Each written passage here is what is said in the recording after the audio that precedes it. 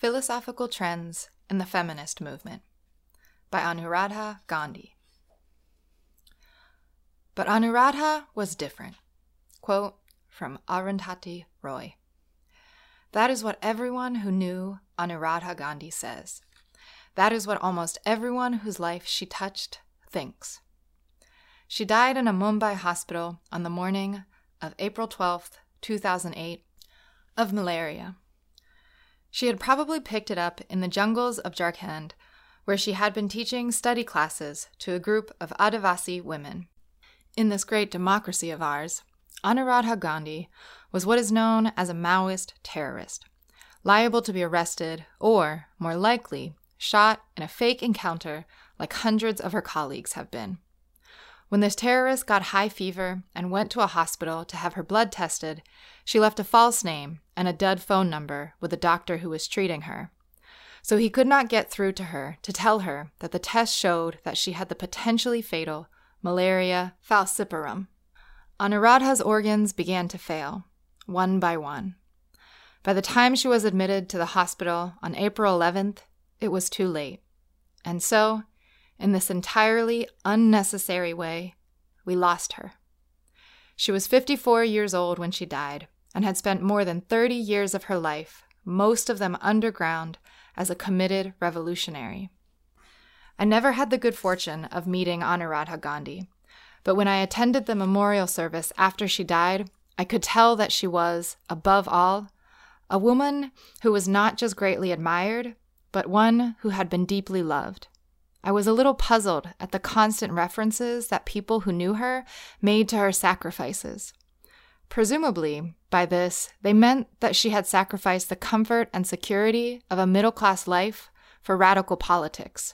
To me, however, Anuradha Gandhi comes across as someone who happily traded in tedium and banality to follow her dream. She was no saint or missionary. She lived an exhilarating life that was hard, but fulfilling. The young Anuradha, like so many others of her generation, was inspired by the Naxalite uprising in West Bengal. As a student in Elphinstone College, she was deeply affected by the famine that stalked rural Maharashtra in the 1970s. It was working with the victims of desperate hunger that set her thinking and pitchforked her into her journey into militant politics. She began her working life as a lecturer in Wilson College in Mumbai, but by 1982, she shifted to Nagpur. Over the next few years, she worked in Nagpur, Chandrapur, Amravati, Jabalpur, and Yavatmal, organizing the poorest of the poor, construction workers, coal mine workers, and deepening her understanding of the Dalit movement.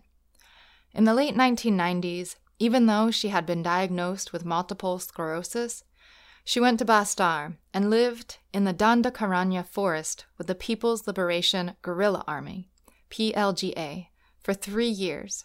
Here, she worked to strengthen and expand the extraordinary women's organization, perhaps the biggest feminist organization in the country, the Krantikari Adivasi Mahila Sanghatan, KAMS, that has more than 90,000 members.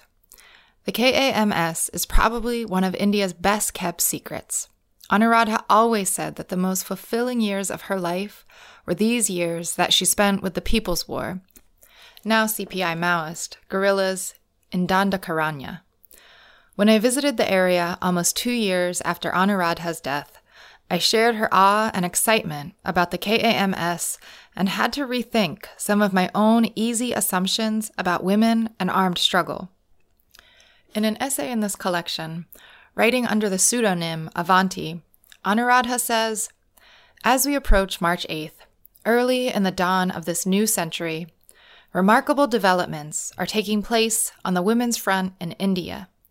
Deep in the forests and plains of central India, in the backward villages of Andhra Pradesh, and up in the hills among the tribals in the state, in the forests and plains of Bihar and Jharkhand, women are getting organized actively to break the shackles of feudal patriarchy and make the new democratic revolution.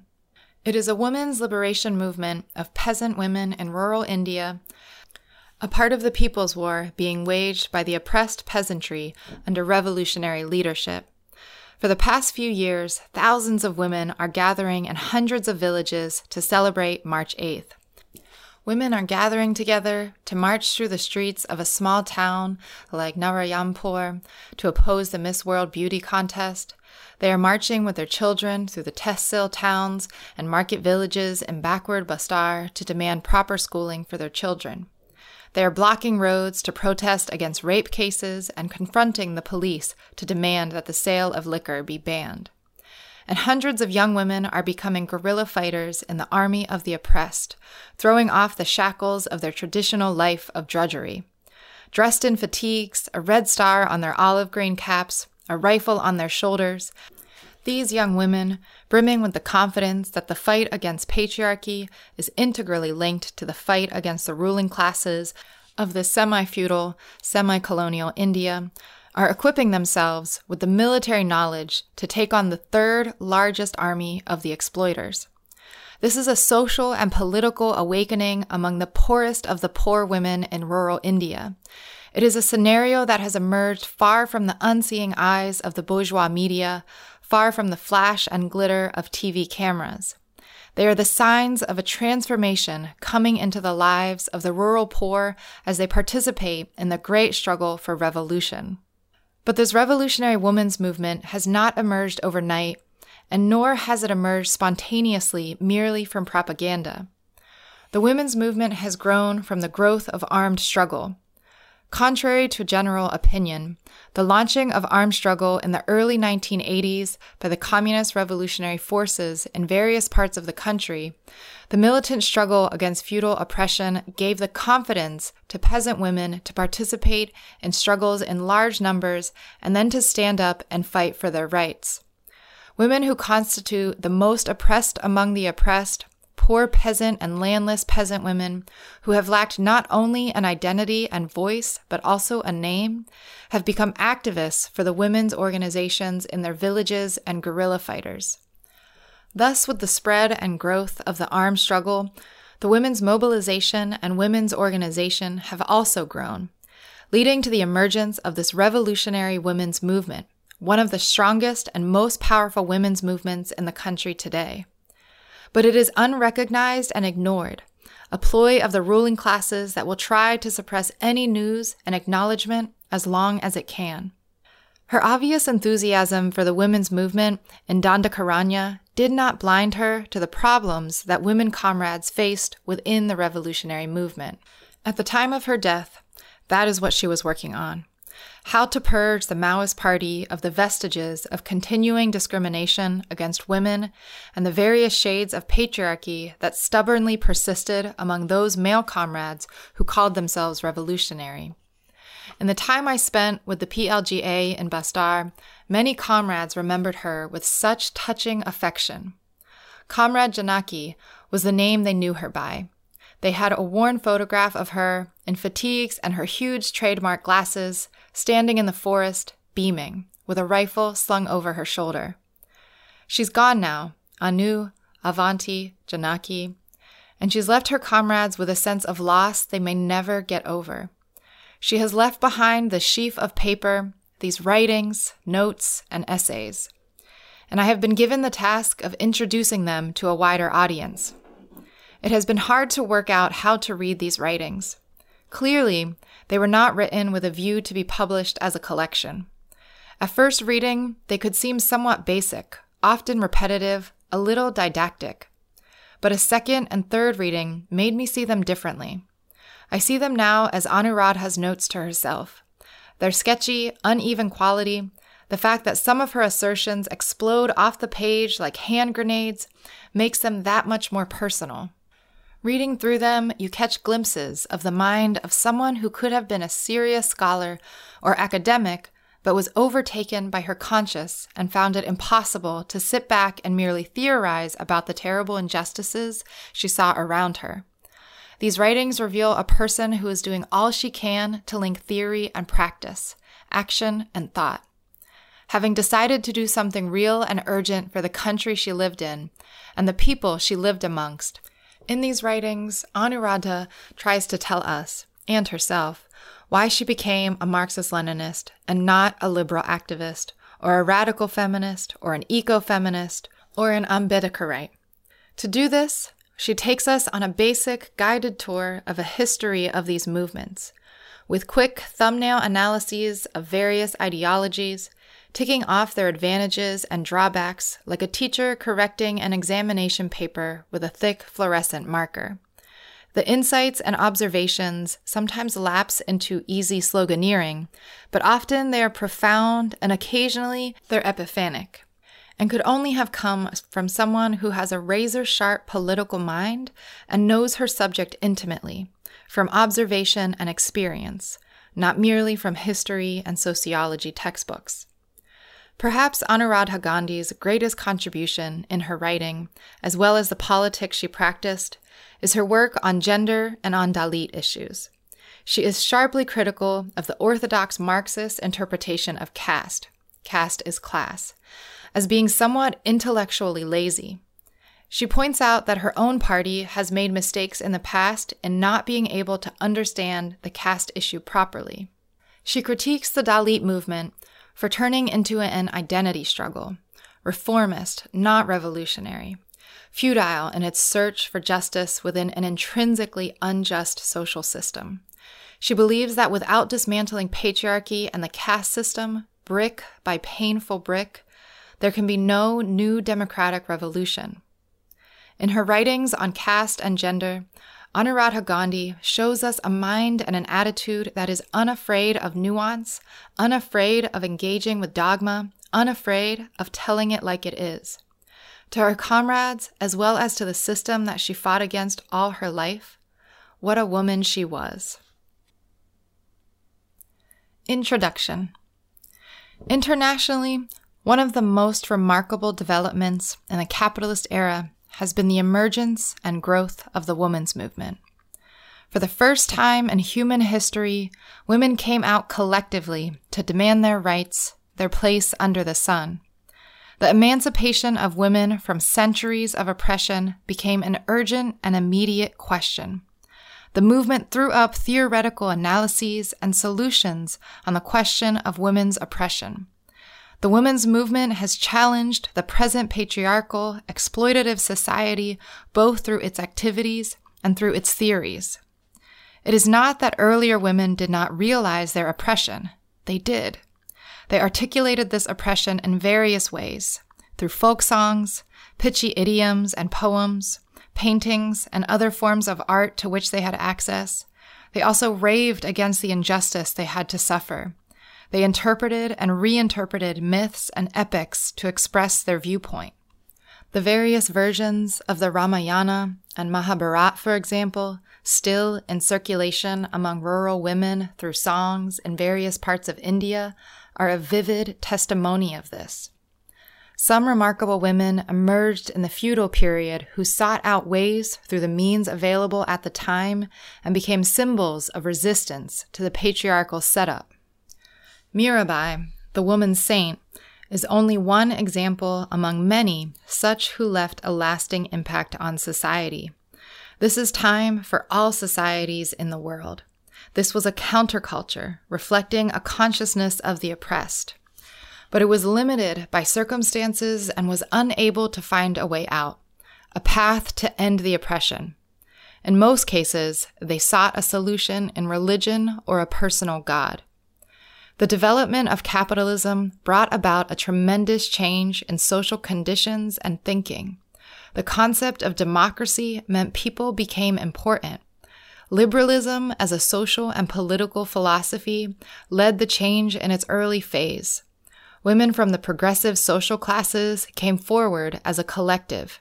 Thus, for the first time in history, a woman's own movement emerged that demanded from society their rights and emancipation. This movement has, like all other social movements, had its flows and ebbs. The impacts of capitalism, however constricted and distorted in the colonies like India, had their impact on progressive men and women. A woman's own movement in India emerged in the first part of the 20th century. It was part of this international ferment and yet rooted in the contradictions of Indian society. The theories that emerged in capitalist countries found their way to India and got applied to Indian conditions. The same is true in an even more sharp way in the context of the contemporary women's movement that arose in the late 1960s in the West. The contemporary women's movement has posed many more challenges before society because the limits of capitalism in its imperialist phase are now nakedly clear. It had taken much struggle to gain formal legitimacy for the demand for equality. And even after that, equality was still unrealized, not just in the backward countries, but even in advanced capitalist countries like the USA and France. The women's movement now looked for the roots of oppression in the very system of society itself.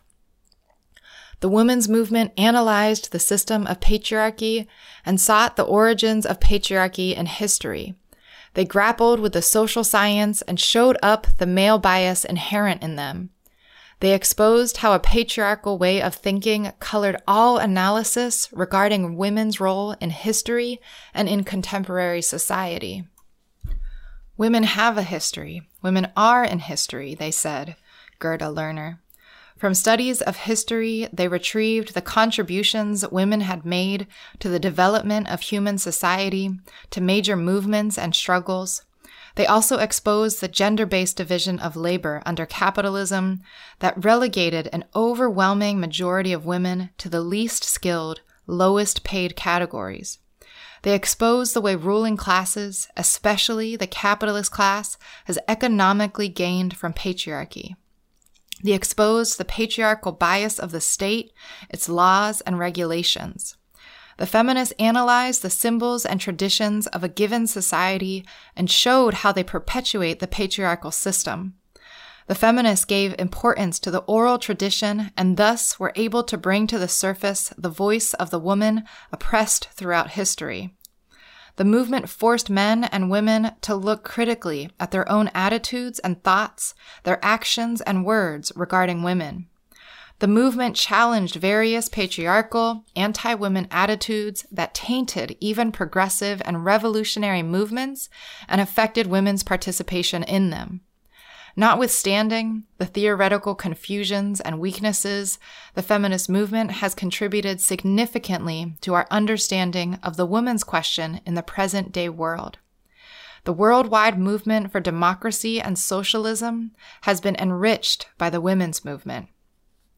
One of the important characteristics of the contemporary women's movement has been the effort made by feminists to theorize on the condition of women. They have entered into the field of philosophy in order to give a philosophical foundation to their analysis and approach. Women sought philosophies of liberation and grappled with various philosophical trends that they felt could give a vision to the struggle of women. Various philosophical trends like existentialism, Marxism, anarchism, liberalism were all studied and adopted by an active women's movement in the US and then England. Thus, feminists are an eclectic group who include a diverse range of approaches, perspectives, and frameworks depending on the philosophical trend they adopt. Yet they share a commitment to give voice to women's experiences and to end women's subordination. Given the hegemony of the West, these trends have had a strong influence on the women's movement within India, too. Hence, a serious study of the women's movement must include an understanding of the various theoretical trends in the movement. Feminist philosophers have been influenced by philosophers as diverse as Locke, Kant, Hegel, Marx, Derrida, Nietzsche, Freud. Yet most of them have concluded that traditional philosophy is male-biased. Its major concepts and theories, its own self-understanding reveals a distinctively masculine way of approaching the world. Quote from Alison Jaeger. Hence, they have tried to transform traditional philosophy. Keeping this background in mind, we have undertaken to present some of the main philosophical trends among feminists. One point to take note of is that these various trends are not fixed and separate.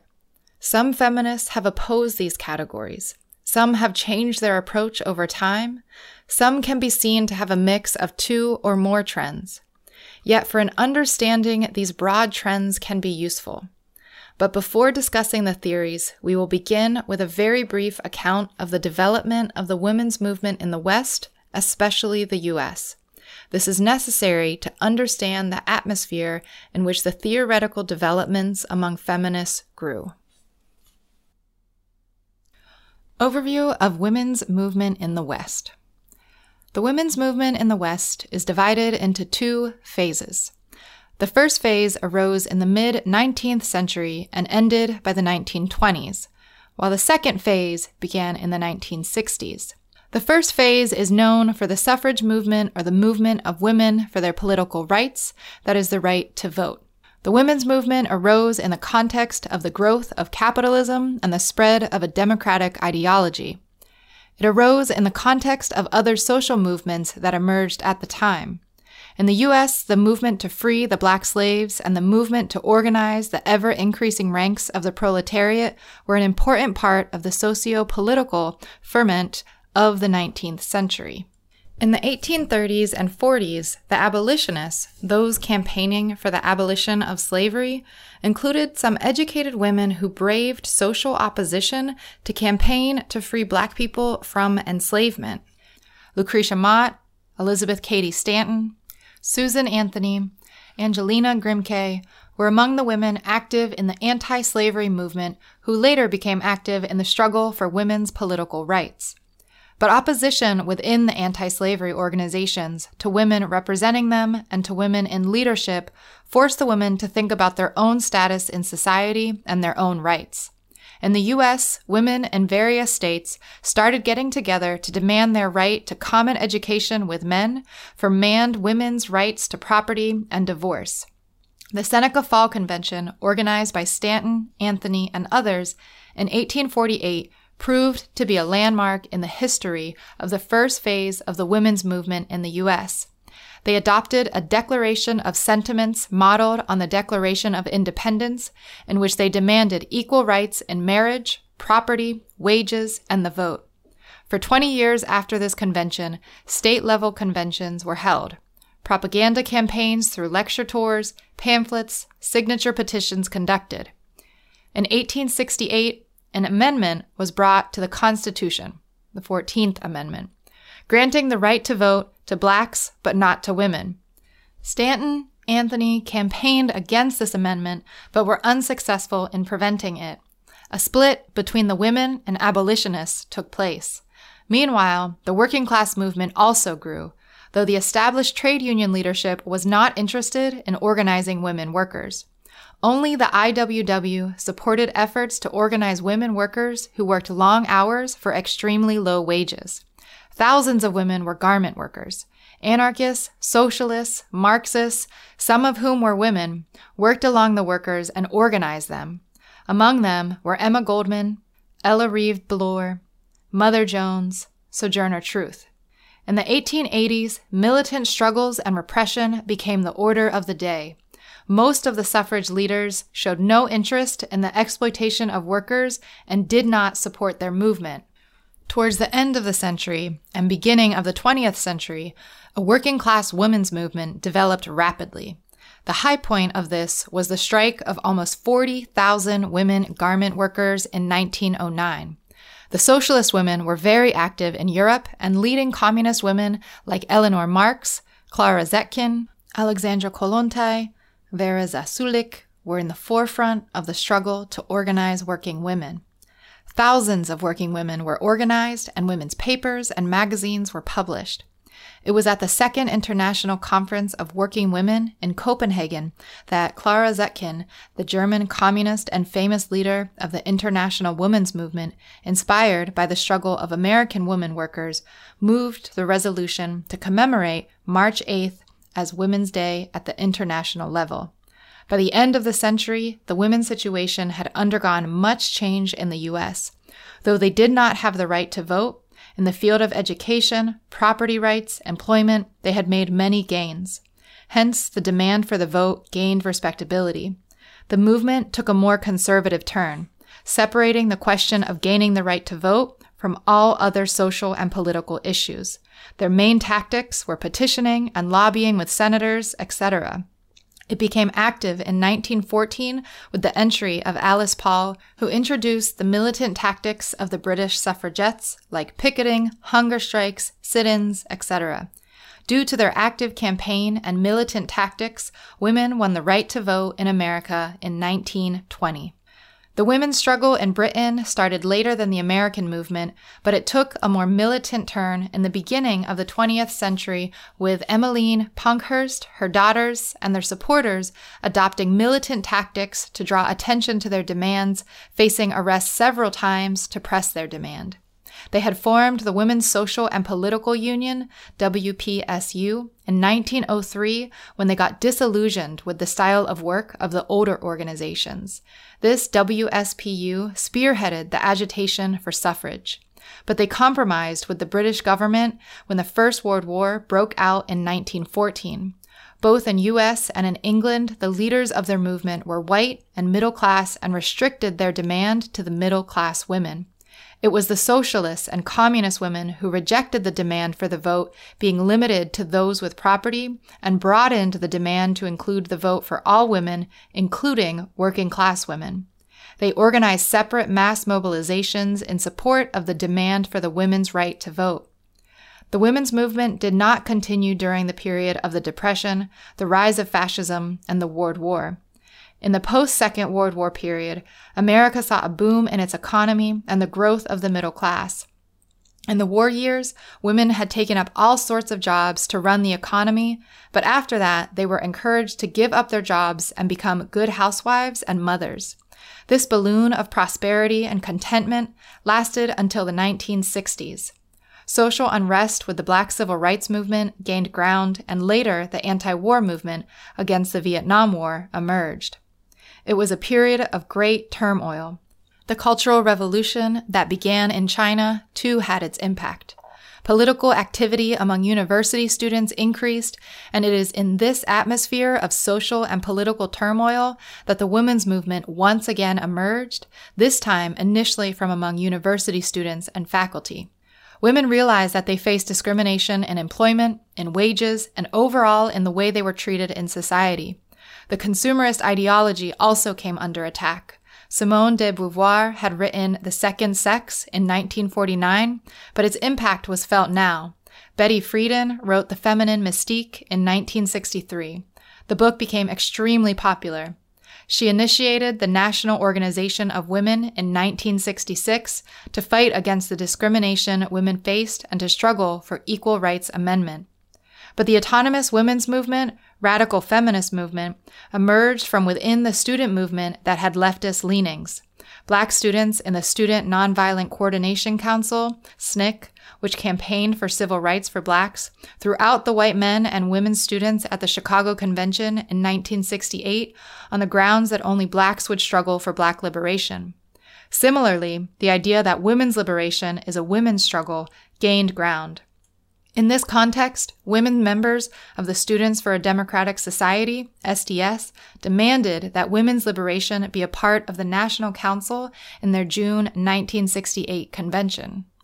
But they were hissed and voted down. Many of these women walked out and formed the WRAP, Women's Radical Action Project in Chicago.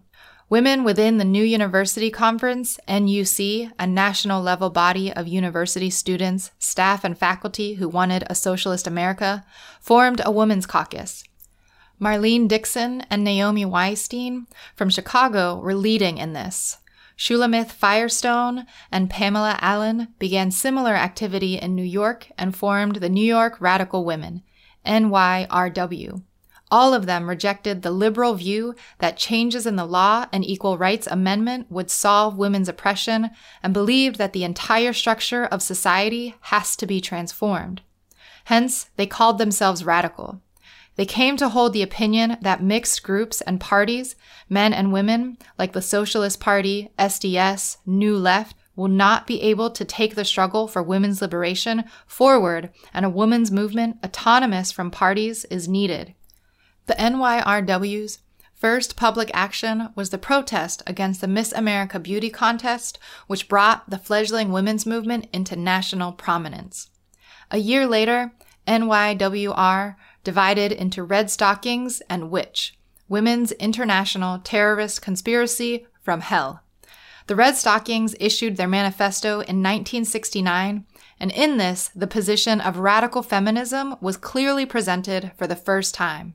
We identify the agents of our oppression as men. Male supremacy is the oldest, most basic form of domination.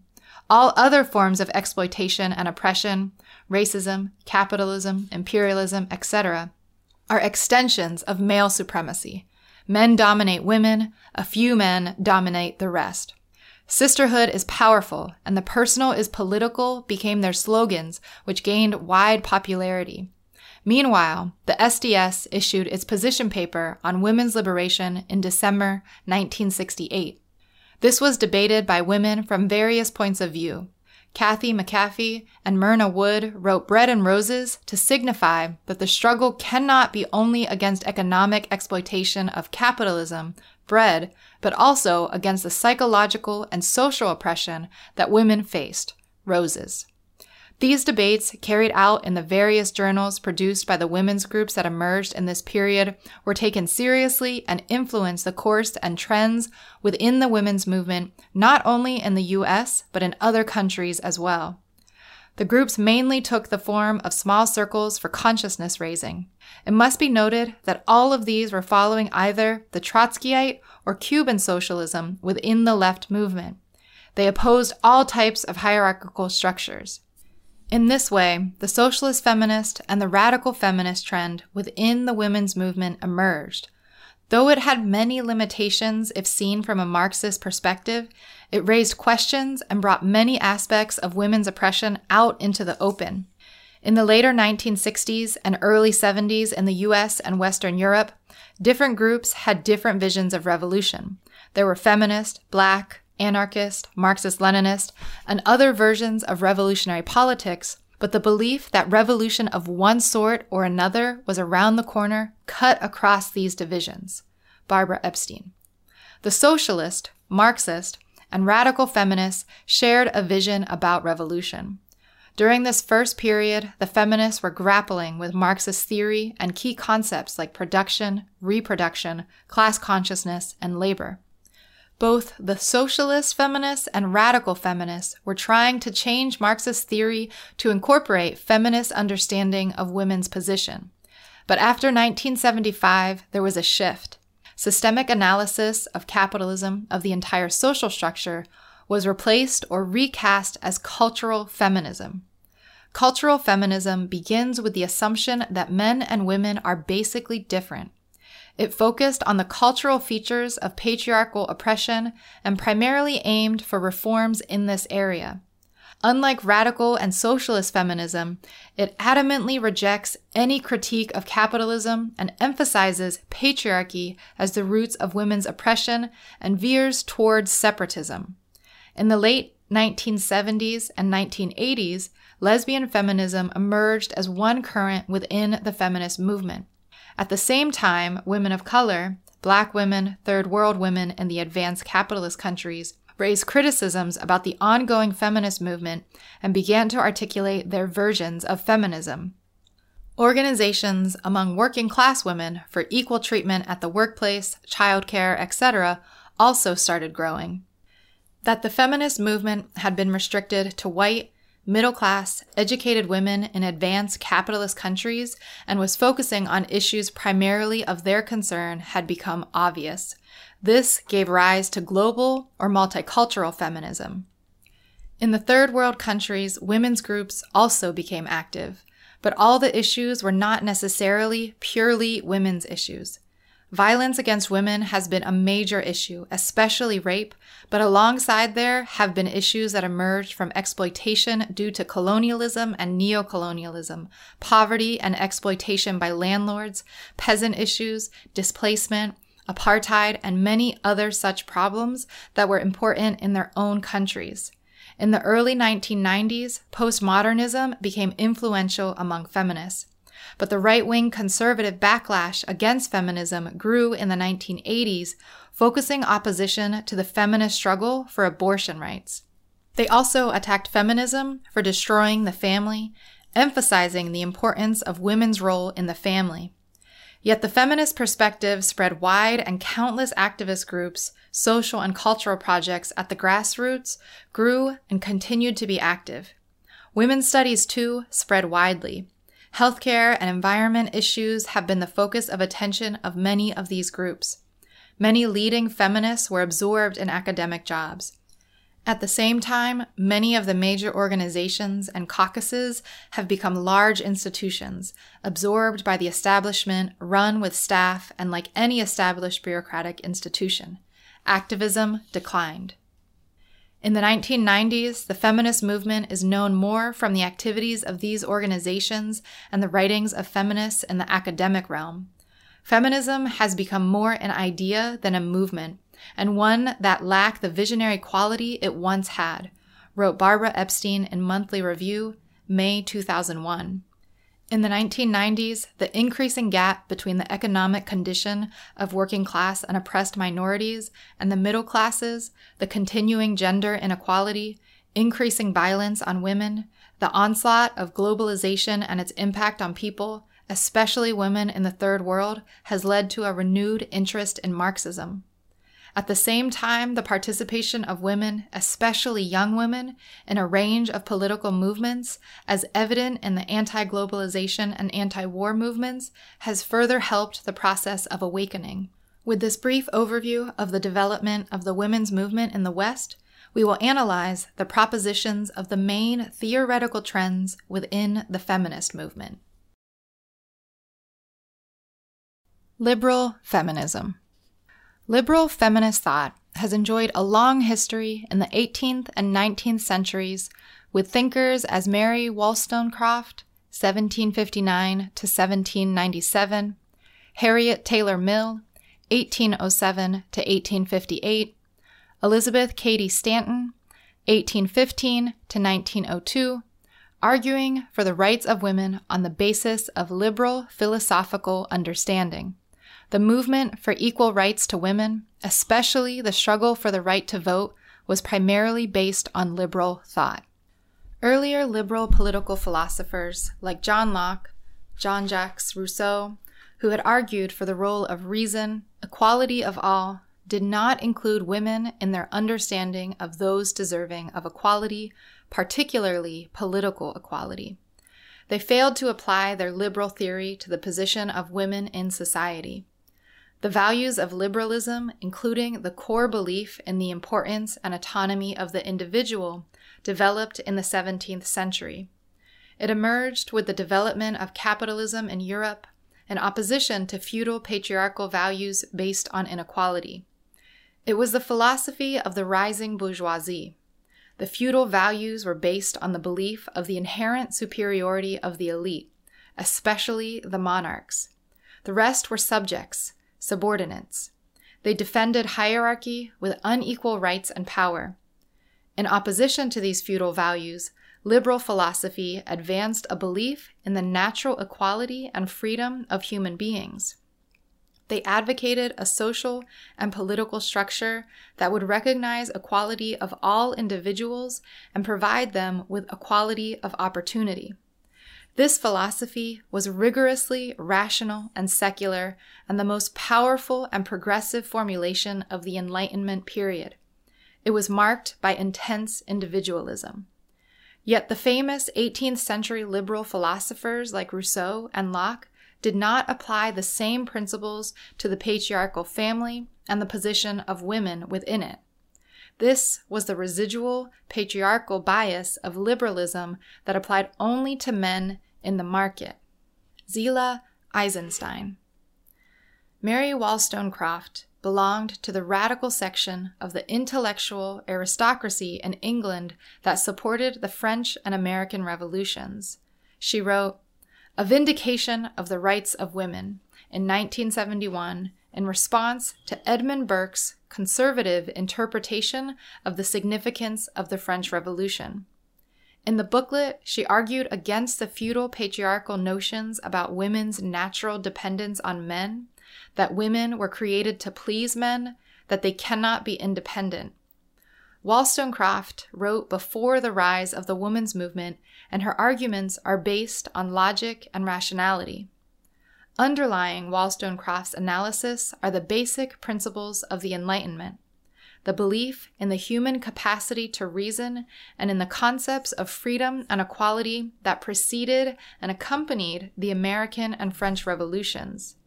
She recognized reason as the only authority and argued that unless women were encouraged to develop their rational potential and to rely on their own judgment, the progress of all humanity would be retarded. She argued primarily in favor of women getting the same education as men so that they could also be imbibed with the qualities of rational thinking and should be provided with opportunities for earning and leading an independent life. She strongly criticized Rousseau's ideas on women's education. According to her, Rousseau's arguments that women's education should be different from that of men have contributed to make women more artificial, weak characters. Rousseau's logic was that women should be educated in a manner so as to impress upon them that obedience is the highest virtue. Her arguments reflect the class limitations of her thinking. While she wrote that women from the quote-unquote common classes displayed more virtue because they worked and were to some extent independent, she also believed that, quote, the most respectable women are the most oppressed, unquote. Her book was influential even in America at that time. Harriet Taylor, also part of the bourgeois intellectual circles of London and wife of the well-known utilitarian philosopher James Stuart Mill, wrote on the enfranchisement of women in 1851 in support of the women's movement just as it emerged in the U.S. Giving stark liberal arguments against opponents of women's rights and in favor of women having the same rights as men, she wrote, "We deny the right of any portion of the species to decide for another portion, or any individual for another individual, what is and what is not their proper sphere. The proper sphere for all human beings is the largest and highest which they are able to attain." Noting the significance of the fact that she wrote, quote, "The world is very young and has but just begun to cast off injustice. It is only now getting rid of the enslavement of Black people. Can we wonder it has not yet done as much for women?" End quote. In fact, the liberal basis of the women's movement as it emerged in the mid-19th century in the U.S. is clear in the Seneca Falls Declaration, 1848. The declaration at this first national convention began thus: "We hold these truths to be self-evident, that all men and women are created equal, that they are endowed by their Creator with certain inalienable rights, that among these are life, liberty, and pursuit of happiness." In the next phase of the women's movement in the late 1960s, among the leading proponents of liberal ideas was Betty Friedan, Bella Abzug, Pat Schroeder. Friedan founded the organization National Organization of Women, NOW, in 1966. The liberal feminists emerged from among those who were working in women's rights groups, government agencies, commissions, etc. Their initial concern was to get laws amended which denied equality to women in the sphere of education, employment, etc. They also campaigned against social conventions that limited women's opportunities on the basis of gender. But as these legal and educational barriers began to fall, it became clear that the liberal strategy of changing the laws within the existing system was not enough to get women justice and freedom. They shifted their emphasis to struggling for equality of conditions rather than merely equality of opportunity. This meant the demand that the state play a more active role in creating the conditions in which women can actually realize opportunities. The demand for childcare, welfare, healthcare, unemployment wage, special schemes for the single mother, etc., have been taken up by liberal feminists. The struggle for the Equal Rights Amendment, ERA, has also been led by this section among feminists. The work of the liberal section among feminists has been through national level organizations, and thus they have been noticed by the media as well. A section among the liberal feminists, like Zila Eisenstein, argue that liberalism has a potential as a liberating ideology because working women can, through their life experiences, see the contradiction between liberal democracy as an ideology and capitalist patriarchy, which denies them the equality promised by the ideology. But liberalism was not the influential trend within the movement in this phase. Critique. Liberalism as a philosophy emerged within the womb of feudal Western society as the bourgeoisie was struggling to come to power. Hence, it included an attack on the feudal values of divinely ordained truth and hierarchy, social inequality. It stood for reason and equal rights for all individuals. But this philosophy was based on extreme individualism rather than collective effort. Hence, it promoted the approach that if formal, legal equality was given to all, and then it was for the individuals to take advantage of the opportunities available and become successful in life. The question of class differences and the effect of class differences on opportunities available to people was not taken into consideration. Initially, liberalism played a progressive role in breaking the feudal social and political institutions. But in the 19th century, after the growth of the working class and its movements, the limitations of liberal thinking came to the fore. For the bourgeoisie that had come to power did not extend the rights it professed to the poor and other oppressed sections, like women or blacks in the U.S. They had to struggle for their rights. The women's movement and the black movement in that phase were able to demand their rights utilizing the arguments of the liberals. Women from the bourgeois classes were at the forefront of this movement, and they did not extend the question of rights to the working classes, including working class women. But as working class ideologies emerged, various trends of socialism found support among the active sections of the working class. They began to question the very bourgeois socio-economic and political system and the limitations of liberal ideology with its emphasis on formal equality and individual freedom.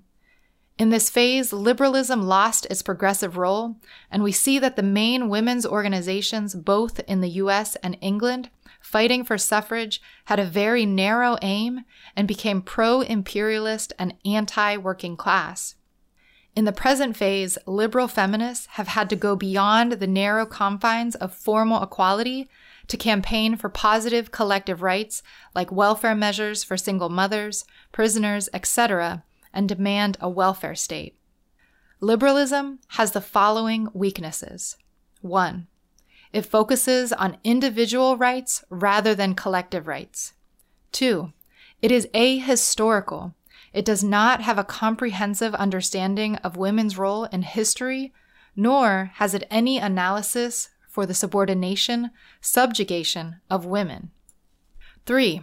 It tends to be mechanical in its support for formal equality without a concrete understanding of the condition of different sections, classes of women, and their specific problems. Hence, it was able to express the demands of the middle classes, white women from middle classes in the US, and upper class, upper caste women in India, but not those of women from various oppressed ethnic groups, castes, and the working, laboring classes. 4. It is restricted to changes in the law, educational and employment opportunities, welfare measures, etc., and does not question the economic and political structures of the society which give rise to patriarchal discrimination. Hence, it is reformist in its orientation, both in theory and in practice. 5. It believes that the state is neutral and can be made to intervene in favor of women when, in fact, the bourgeois state in the capitalist countries and the semi-colonial and semi-feudal Indian state are patriarchy and will not support women's struggle for emancipation. The state is defending the interests of the ruling classes who benefit from the subordination and devalued status of women. 6. Since it focuses on changes in the law and state schemes for women, It has emphasized lobbying and petitioning as the means to get their demands. The liberal trend most often has restricted its activity to meetings and conventions and mobilizing petitions calling for changes. It has rarely mobilized the strength of the mass of women and is, in fact, afraid of the militant mobilization of poor women in large numbers. Radical feminism. Within bourgeois feminism, in the first phase of the women's movement in the 19th and early 20th centuries, liberalism was the dominant ideology. In the contemporary phase of the women's movement, radical feminism has had a strong impact, and in many ways, though diffused, many ideas and positions can be traced to the radical feminist argument.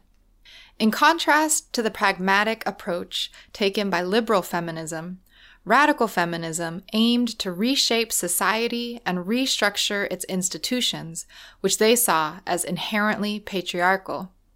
Providing the core theory for modern feminism, radicals argued that women's subservient role in society was too closely woven into the social fabric to be unraveled without a revolutionary revamping of society itself. They strove to supplant hierarchical and traditional power relationships, which they saw as reflecting a male bias, with non-hierarchical and anti-authoritarian approaches to politics and organization. In the second phase of feminism in the U.S., the radical feminists emerged from the social movements of the 1960s, the civil rights movement, the New Left movement, and the anti-Vietnam War peace movement. They were women who were dissatisfied with the role given to women in these movements and the way the New Left tackled the women's question in its writings, theoretical and popular. At the same time, none of them wanted to preserve the existing system. Hence, in its initial phase, the writings were a debate with Marxism, an attempt to modify or rewrite Marxism. Later on, as the radical feminist movement became strong, Marxism was cast aside and the entire emphasis shifted to an analysis of the sex-gender system and patriarchy delinked from the exploitative capitalist system. In this contemporary phase of feminism, attention was focused on the origins of women's oppression, and many theoretical books were written trying to analyze the forms of women's oppression and tracing the roots of this oppression. Yet one thing that needs to be kept in mind is that in all their writing, they kept only their own society in mind. Hence, all their criticism, description, and analysis deal with advanced capitalist societies, especially the U.S. In 1970, Kate Millett published the book Sexual Politics, in which she challenged the formal notion of politics and presented a broader view of power relationships, including the relationship between men and women in society. Kate Millett saw the relationships between men and women as a relationship of power. Men's domination over women was a form of power in society. Hence, she titled her book Sexual Politics. Here she made the claim that the personal was political, which became a popular slogan of the feminist movement. By the personal is political, what she meant was that the discontent individual women feel in their lives is not due to individual failings, but due to the social system, which has kept women in subordination and oppresses her in so many ways. Her personal feelings are therefore political. In fact, she reversed the historical materialist understanding by asserting that the male-female relationship is a framework for all power relationships in society. According to her, this quote-unquote social caste, dominant men and subordinated women, supersedes all other forms of inequality, whether racial, political, or economic. This is the primary human situation. These other systems of oppression will continue because they get both logical and emotional legitimacy from oppression in this primary situation. Patriarchy, according to her, was male control over the private and public world. According to her, To eliminate patriarchy, men and women must eliminate gender, i.e., sexual status, role, and temperament as they have been constructed under patriarchy. Patriarchal ideology exaggerates the biological differences between men and women and subordinates women. Millett advocated a new society, which would not be based on the sex-gender system and in which men and women are equal.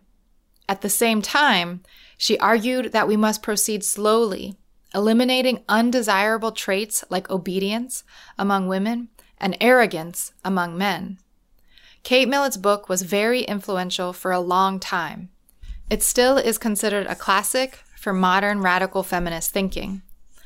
Another influential early writer was Shulamith Firestone, who argued in her book Dialectics of Sex, 1970, that the origins of women's subordination and man's domination lay in the reproductive roles of men and women. In this book, she rewrites Marx and Engels.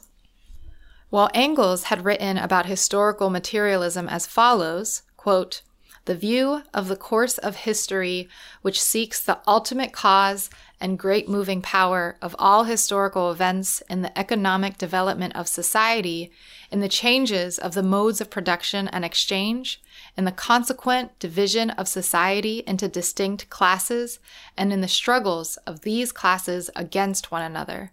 End quote. Firestone rewrote this as follows, quote, "Historical materialism is that view of the course of history which seeks the ultimate cause and the great moving power of all historical events in the dialectic of sex.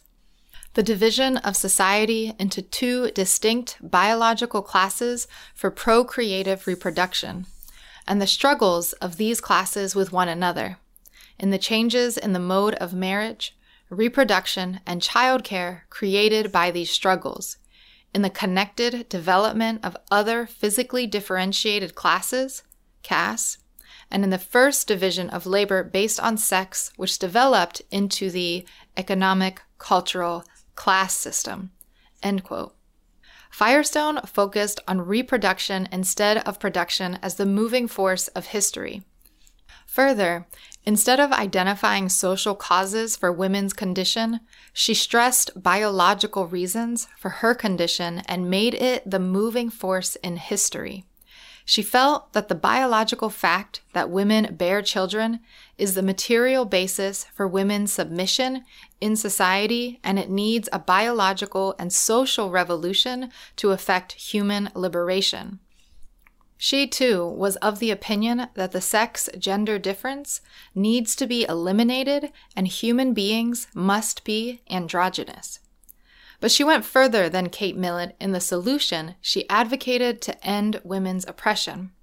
She was of the opinion that unless women give up their reproductive role and no longer bear children, and the basis of the existing family is changed, it is not possible to completely liberate women. Hence, according to her, unless natural reproduction was replaced by artificial reproduction and the traditional biological family replaced by intentional family, biological divisions between the sexes could not be eliminated. Biological family is the family in which members are genetically connected, parents and children, while the intentional family, according to her, means a family chosen by friendship or convenience. She believed if this change occurs, the various personality complexes that develop in present society will no longer exist. Others wrote about how historically the first social conflict was between men and women. Man, the hunter, was prone to violence and he subjugated women through rape. Susan Brownmiller. These writings set the tone for the women's movement, the more radical section of it, which was not satisfied with the efforts of liberal feminists to change laws and campaign on such issues. They gave the push to delve into women's traditional, hitherto taken for granted reproductive role, into gender, sex differences, and to question the very structure of society as being patriarchal, hierarchical, and oppressive. They called for a total transformation of society. Hence, radical feminists perceive themselves as revolutionary rather than reformist. Their fundamental point is that the sex-gender system is the cause of women's oppression. They considered the man-women relationship in isolation from the rest of the social system as a fundamental contradiction. As a result, their entire orientation and direction of analysis and action deals primarily with this contradiction, and this has taken them towards separatism. Since they focused on the reproductive role of women, they make sexual relations, family relations, as the central targets of their attack to transform society. Sex-gender system and patriarchy. The central point in the radical feminist understanding is the sex-gender system. According to a popular definition given by Gail Rubin, the sex-gender system is a, quote, set of arrangements by which a society transforms biological sexuality into products of human activity, end quote. This means that patriarchal society uses certain facts about male and female physiology, sex, as the basis for constructing a set of masculine and feminine identities and behavior, gender, that serve to empower men and disempower women. That is, how a man should be and how a woman should be. This, according to them, is the ideological basis of women's subordination. Society is somehow convinced that these culturally determined behavior traits are natural. Therefore, they said that normal behavior depends on one's ability to display the gender identities and behavior that society links with one's biological sex. Initially, the radical feminists, e.g., the Boston Group or the Radical New York Group, upheld Kate Millett's and Firestone's views and focused on the ways in which the concept of femininity and reproductive and sexual roles and responsibilities, child rearing, etc., served to limit women's development as full persons. So they advocated androgyny. Androgyny means both male and female, having the traits of both male and female, so that rigid sex-defined roles don't remain. This means women should adopt some male traits and men adopt some female traits. But later, in the late 70s, one section of radical feminists rejected the goal of androgyny and believed that it meant that women should learn some of the worst features of masculinity. Instead, they proposed that women should affirm their femininity. Women should try to be more like women, i.e., emphasize women's virtues such as interdependence, community, connection, sharing, emotion, body, trust, absence of hierarchy, nature, immanence, process, joy, peace, and life. From here onwards, their entire focus became separatist. Women should relate only to women. They should build a women's culture and institutions. With this, even their understanding about sexuality changed, and they believed that women should become lesbians, and they supported monogamous lesbian relations as the best for women. Politically, they became pacifist. Violence and aggression are masculine traits, according to them, that should be rejected. They say women are naturally peace-loving and life-giving. By building alternative institutions, they believed they were bringing revolutionary change. They began building women's clubs, making women's films, and other forms of separate women's culture. In their understanding, revolutionary transformation of society will take place gradually. This stream is called the cultural feminist trend because they are completely concentrating on the culture of society. They are not relating culture to the political economic structure of society. But this became the main trend of radical feminism and is intertwined with ecofeminism, postmodernism as well. Among the well-known cultural feminists are Marilyn French and Mary Daly. Sexuality, heterosexuality, and lesbianism. Since man-woman relations are the fundamental contradiction for radical feminists, they have paid a great deal of attention to sexual relations between men and women. Sexuality has become the arena where most of the discussions and debates of radical feminism got concentrated. The stand of the Christian churches in the West regarding various issues including sex and abortion has been extremely conservative. This is more so in countries like the US, France, and Italy. Christian morality has defended sex only after marriage and opposed abortion. The radical feminist theorists confronted these questions head-on. At the same time, they also exposed how in a patriarchal society within sexual relations, even within marriage, women often feel a sense of being dominated. It is in this background that questions of sexual repression, compulsory heterosexuality and homosexuality, or sexual choice became issues of discussion and debate. The radical feminists believe that in a patriarchal society, even in sexual relations and practices, male domination prevails. This has been termed as repression by the first trend, an ideology of sexual objectification by the cultural feminists. According to them, sex is viewed as bad, dangerous, and negative. The only sex permitted and considered acceptable is marital heterosexual practice. Heterosexuality means sexual relations between people of different sexes, that is, between men and women. There is pressure from patriarchal society to be heterosexual, and sexual minorities, i.e., lesbians, people who are transgender, transsexuals, etc., are considered as intolerable. Sexual pleasure, a powerful natural force, is controlled by patriarchal society by separating so-called good, normal, healthy sexual practice from bad, unhealthy, illegitimate sexual practice. But the two streams have a very different understanding of sexuality, which also affects the demands they make and solutions they offer. According to the radical feminist trend, sexual repression is one of the crudest and most irrational ways for the forces of civilization to control human behavior. Permissiveness is in the best interests of women and men.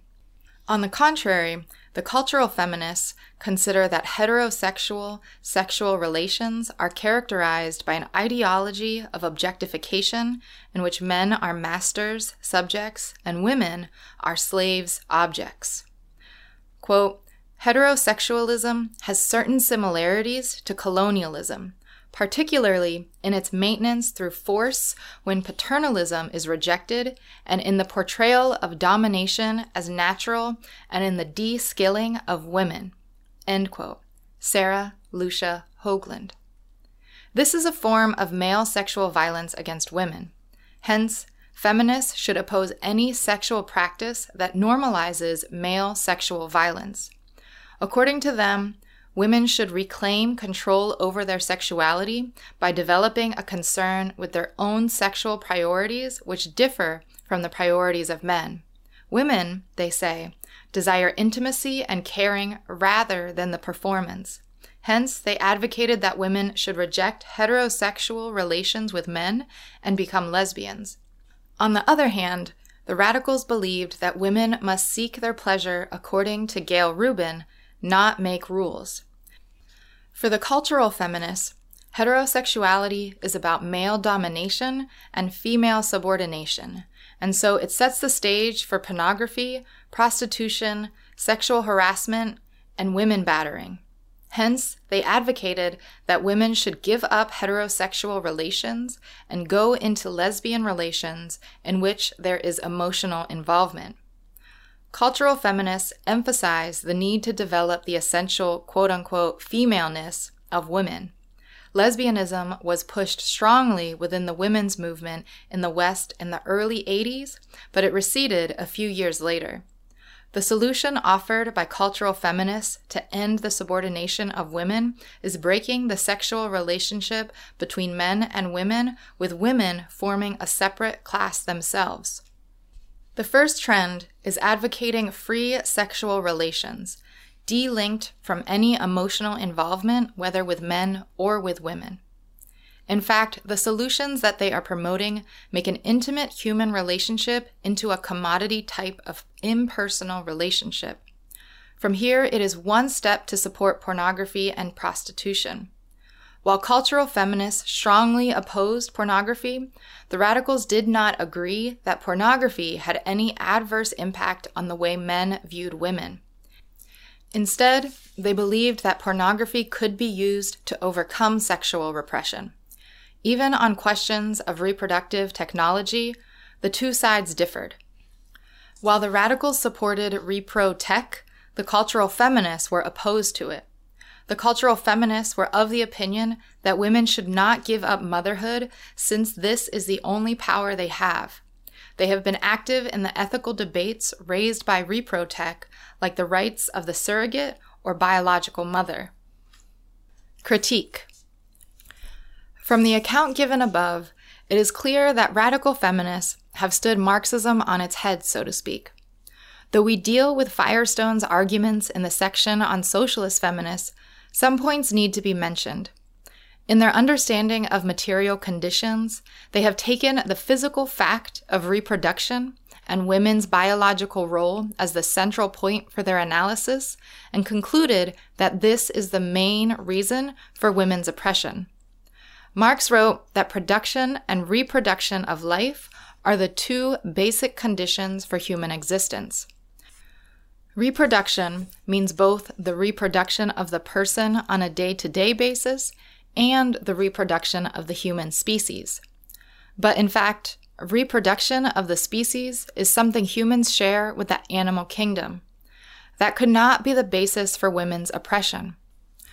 For in all the thousands of years that people lived in the first stages of human existence, women were not subordinated to men. In fact, her reproductive role was celebrated and given importance because the survival of the species and the group depended on reproduction. The importance given to fertility and the fertility rituals surviving in most tribal societies are testimony of this fact. Marxism understands that some material conditions had to arise due to which the position of women changed and she was subordinated. The significant change in material conditions came with the generation of considerable surplus production. How this surplus would be distributed is the point at which classes arose, the surplus being appropriated by a small number of leading people in the community. Her role in reproduction, the cause of her elevated status earlier, became a means of her enslavement. Which clan, extended family the children she bore belonged to, became important, and it is then that we find restrictions on her and the emergence of the patriarchal family in which the woman was subordinated and her main role in society was begetting children for the family. Radical feminists have treated historical development and historical facts lightly and impose their own understanding of man-woman contradiction as the original contradiction and the principal contradiction which has determined the course of actual history. From this central point, the radical feminist analysis abandons history altogether, ignores the political economic structure, and concentrates only on the social and cultural aspects of advanced capitalist society and projects the situation there as the universal human condition. This is another major weakness in their analysis and approach. Since they have taken the man-woman relationship, sex-gender relationship, as the central contradiction in society, all their analysis proceeds from it, and men become the main enemies of women. Since they do not have any concrete strategy to overthrow this society, they shift their entire analysis to a critique of the superstructural aspects, the culture, language, concepts, ethics, without concerning themselves with the fact of capitalism and the role of capitalism in sustaining this sex-gender relationship, and hence the need to include the overthrow of capitalism in their strategy for women's liberation. While making extremely strong criticisms of the patriarchal structure, the solutions they offer are in fact reformist. Their solutions are focused on changing roles and traits and attitudes and the moral values and creating an alternative culture. Practically, it means people can to some extent give up certain values. Men can give up aggressive traits by recognizing them as patriarchal. Women can try to be bolder and less dependent. But when the entire structure of society is patriarchal, how far can these changes come without an overthrow of the entire capitalist system is a question they do not address at all. So it ends up turning into small groups trying to change their lifestyle, their interpersonal relations, a focus on the interpersonal rather than the entire system. Though they began by analyzing the entire system and wanting to change it, their line of analysis has taken them in reformist channels. Women's liberation is not possible in this manner. The fault lies with their basic analysis itself. The cultural feminists have gone one step further by emphasizing the essential differences between males and females and claiming that female traits and values, not feminine, are desirable.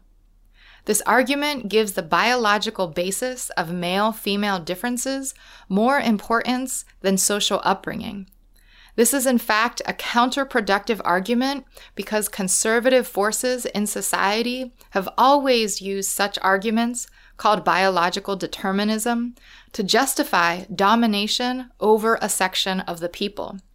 The slaves were slaves because they had those traits and they needed to be ruled. They could not look after themselves. Women are women and men are men, and they are basically different. So social roles for women and men are also different. This is the argument given by reactionary conservative forces which are opposed to women's liberation. Hence, the basic argument they are putting forward has dangerous implications and can and will rebound on the struggle of women for change. Masculinity and femininity are constructs of a patriarchal society, and we have to struggle to change these rigid constructs. But it is linked to the overthrow of the entire exploitative system. In a society where patriarchal domination ceases to exist, how men and women will be, what kind of traits they will adopt, is impossible for us to say. The traits that human beings will then adopt will be in consonance with the type of society that will exist, since there can be no human personality outside some social framework. Seeking this femaleness is like chasing a mirage and amounts to self-deception. By making heterosexualism as the core point in their criticism of the present system, they encouraged lesbian separatism and thus took the women's movement to a dead end. Apart from forming small communities of lesbians and building an alternative culture, they could not and have not been able to take one step forward to liberate the mass of women from the exploitation and oppression they suffer. It is impractical and unnatural to think that women can have a completely separate existence from men. They have completely given up the goal of building a better human society. This strategy is not appealing to the large mass of women. Objectively, it became a diversion from building a broad movement for women's liberation. The radical trend by supporting pornography and giving the abstract argument of free choice has taken a reactionary turn, providing justification and support to the sex tourism industry promoted by the imperialists, which is subjugating lax thousands of women from oppressed ethnic communities and from the third world countries to sexual exploitation and untold suffering. While criticizing hypocritical and repressive sexual mores of the reactionary bourgeoisie and the church, the radical trend has promoted an alternative which only further alienates human beings from each other and debases the most intimate of human relations. Separating sex from love and intimacy, human relations become mechanical and inhuman. Further, Their arguments are in absolute isolation from the actual circumstances of women's lives and their bitter experiences. Maria Mies has made a critique of this whole trend which sums up the weakness of the approach. Quote, "The belief in education, cultural action, or even cultural revolution as agents of change is a typical belief of the urban middle class. With regard to the women's question, it is based on the assumption that women's oppression has nothing to do with basic material production relations.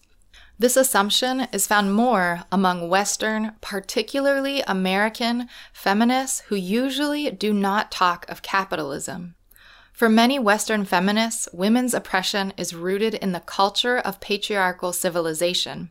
For them, therefore, feminism is largely a cultural movement, a new ideology, or a new consciousness." End quote, 1986. This cultural feminism dominated Western feminism and influenced feminist thinking in third world countries as well. It unites well with the postmodernist trend and has deflected the entire orientation of the women's movement from being a struggle to change the material conditions of life of women to an analysis of quote-unquote representations and symbols. They have opposed the idea of women becoming a militant force because they emphasize the nonviolent nature of the female. They are disregarding the role women have played in wars against tyranny throughout history. Women will and ought to continue to play an active part in just wars meant to end oppression and exploitation. Thus, they will be active participants in the struggle for change. Summing up, we can see that the radical feminist trend has taken the women's movement to a dead end by advocating separatism for women. The main weaknesses in the theory and approach are: 1. Taking a philosophically idealist position by giving central importance to personality traits and cultural values rather than material conditions, ignoring the material situation in the world completely and focusing only on cultural aspects. 2. Making the contradiction between men and women as the principal contradiction, thereby justifying separatism. 3. Making a natural fact of reproduction as the reason for women's subordination and rejecting socioeconomic reasons for the social condition of oppression, thereby strengthening the conservative argument that men and women are naturally different. 4. Making women's and men's natures immutable. 5. Ignoring the class differences among women and the needs and problems of poor women. 6. By propagating women's nature as nonviolent, they are discouraging women from becoming fighters in the struggle for their own liberation and that of society. 7. In spite of claiming to be radical, having completely reformist solutions which cannot take women's liberation forward. Anarcha-feminism. The feminist movement has been influenced by anarchism, and the anarchists have considered the radical feminists closest to their ideas. Hence, the body of work called Anarcha-feminism can be considered as being very much a part of the radical feminist movement. Anarchists considered all forms of government, state, as authoritarian and private property as tyrannical. They envisaged the creation of a society which would have no government, no hierarchy, and no private property.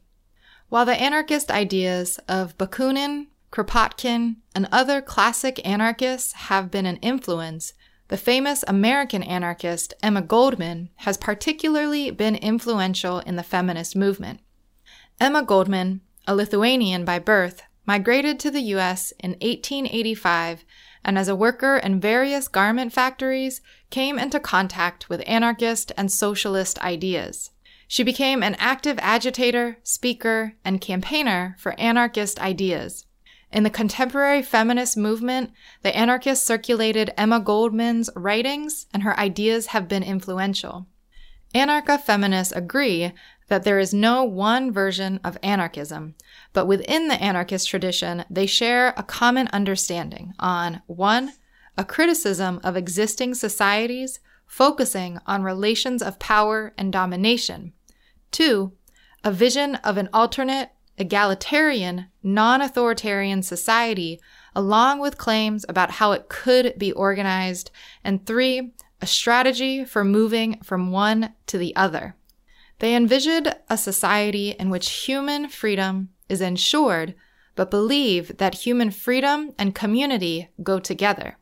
But the communities must be structured in such a way that makes freedom possible. There should be no hierarchies or authority. Their vision is different from the Marxist and liberal tradition, but is closest to what the radical feminists are struggling for, the practice they are engaged in. For the anarchists believe that means must be consistent with the aims. The process by which revolution is being brought about, the structures must reflect the new society and relations that have to be created. Hence, the process and the form of organization are extremely important. According to the anarchists, dominance and subordination depends on hierarchical social structures which are enforced by the state and through economic coercion. That is through control over property, etc. Their critique of society is not based on classes and exploitation or on the class nature of the state, etc., but is focused on hierarchy and domination. The state defends and supports these hierarchical structures, and decisions at the central level are imposed on those subordinate in the hierarchy. So for them, hierarchical social structures are the roots of domination and subordination in society. This leads to ideological domination as well, because the view that is promoted and propagated is the official view, the view of those who dominate, about the structure and its processes. Anarchists are critical of Marxists because, according to them, revolutionaries are creating hierarchical organizations, the party, through which to bring about the change. According to them, once a hierarchy is created, it is impossible for people at the top to relinquish their power. Hence, they believe that the process by which the change is sought to be brought about is equally important. Quote, "Within a hierarchical organization, we cannot learn to act in non-authoritarian ways," end quote.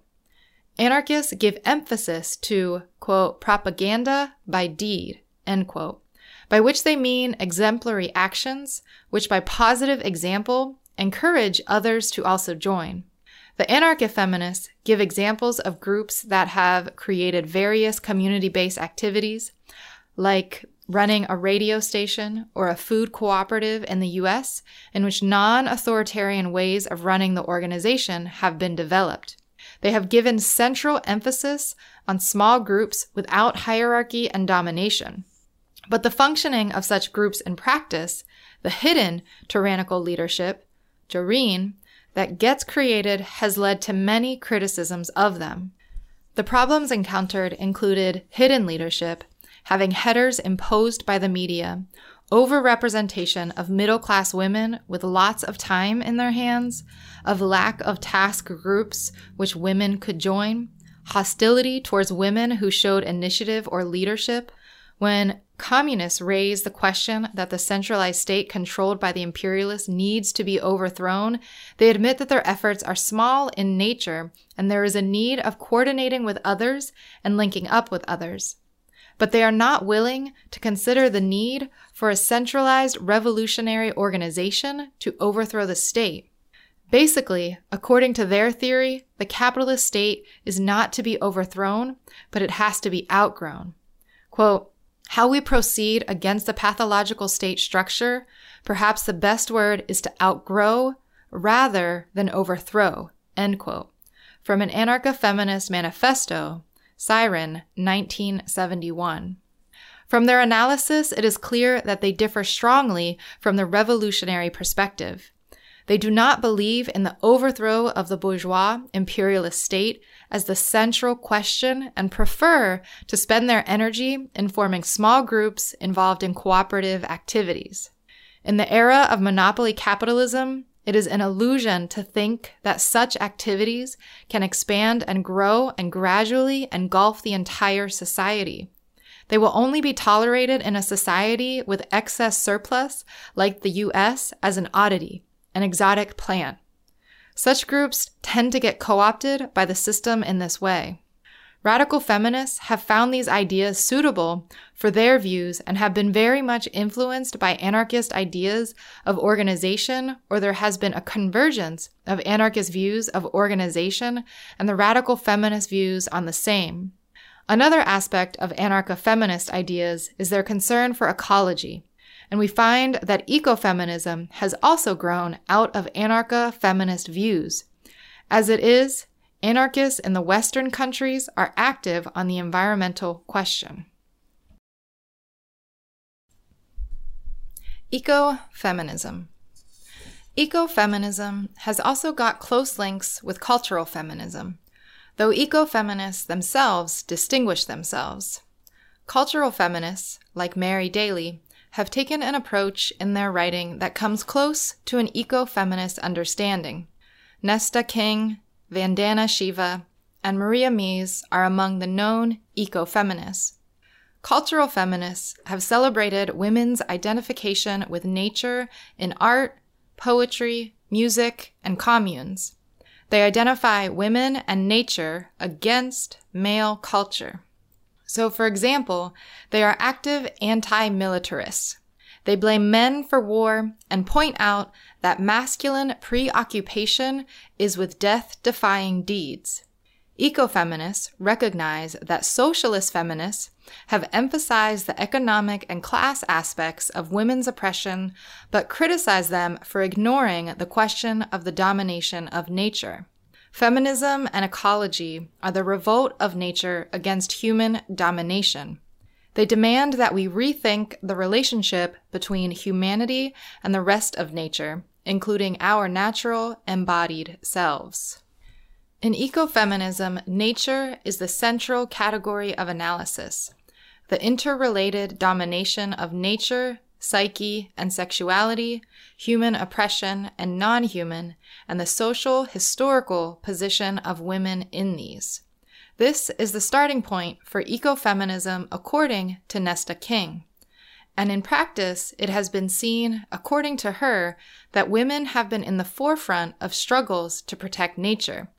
The example of Chipko Andolan, in which village women clung to trees to prevent the contractors from cutting the trees in Tiri, Garhwal, proves this point, according to them.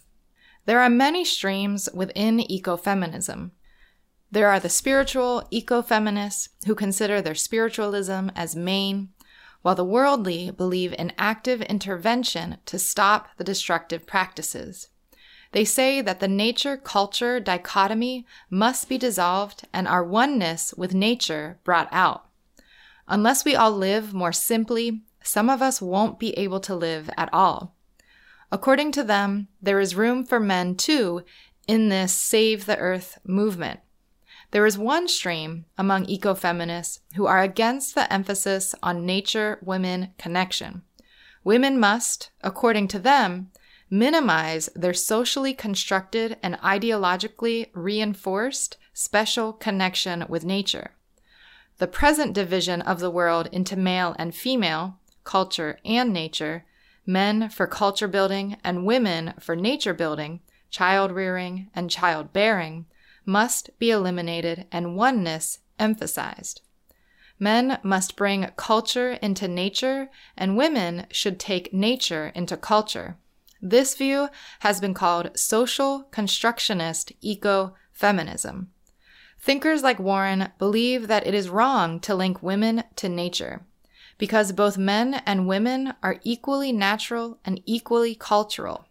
Mies and Shiva combined insights from socialist feminism, role of capitalist patriarchy, with insights from global feminists who believe that women have more to do with nature in their daily work around the world, and from postmodernism, which criticizes capitalism's tendency to homogenizing the culture around the world.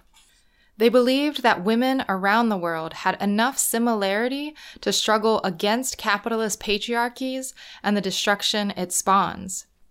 Taking examples of struggles by women against ecological destruction by industrial or military interests to preserve the basis of life, they conclude that women will be in the forefront of the struggle to preserve the ecology. They advocate a subsistence perspective in which people must not produce more than that needed to satisfy human needs, and people should use nature only as much as needed, not to make money but satisfy community needs. Men and women should cultivate traditional feminine virtues, caring, compassion, nurturance, and engage in subsistence production. For only such a society can, quote, afford to live in peace with nature and uphold peace between nations, generations, and men and women, end quote. Women are nonviolent by nature. They claim and support this. They are considered transformative eco-feminists. But the theoretical basis for Vandana Shiva's argument in favor of subsistence agriculture is actually reactionary. She makes a trenchant criticism of the Green Revolution and its impact as a whole, but from the perspective that it is a form of, quote, Western patriarchal violence, end quote, against women and nature. She counterposes patriarchal Western rational/science with non-Western wisdom.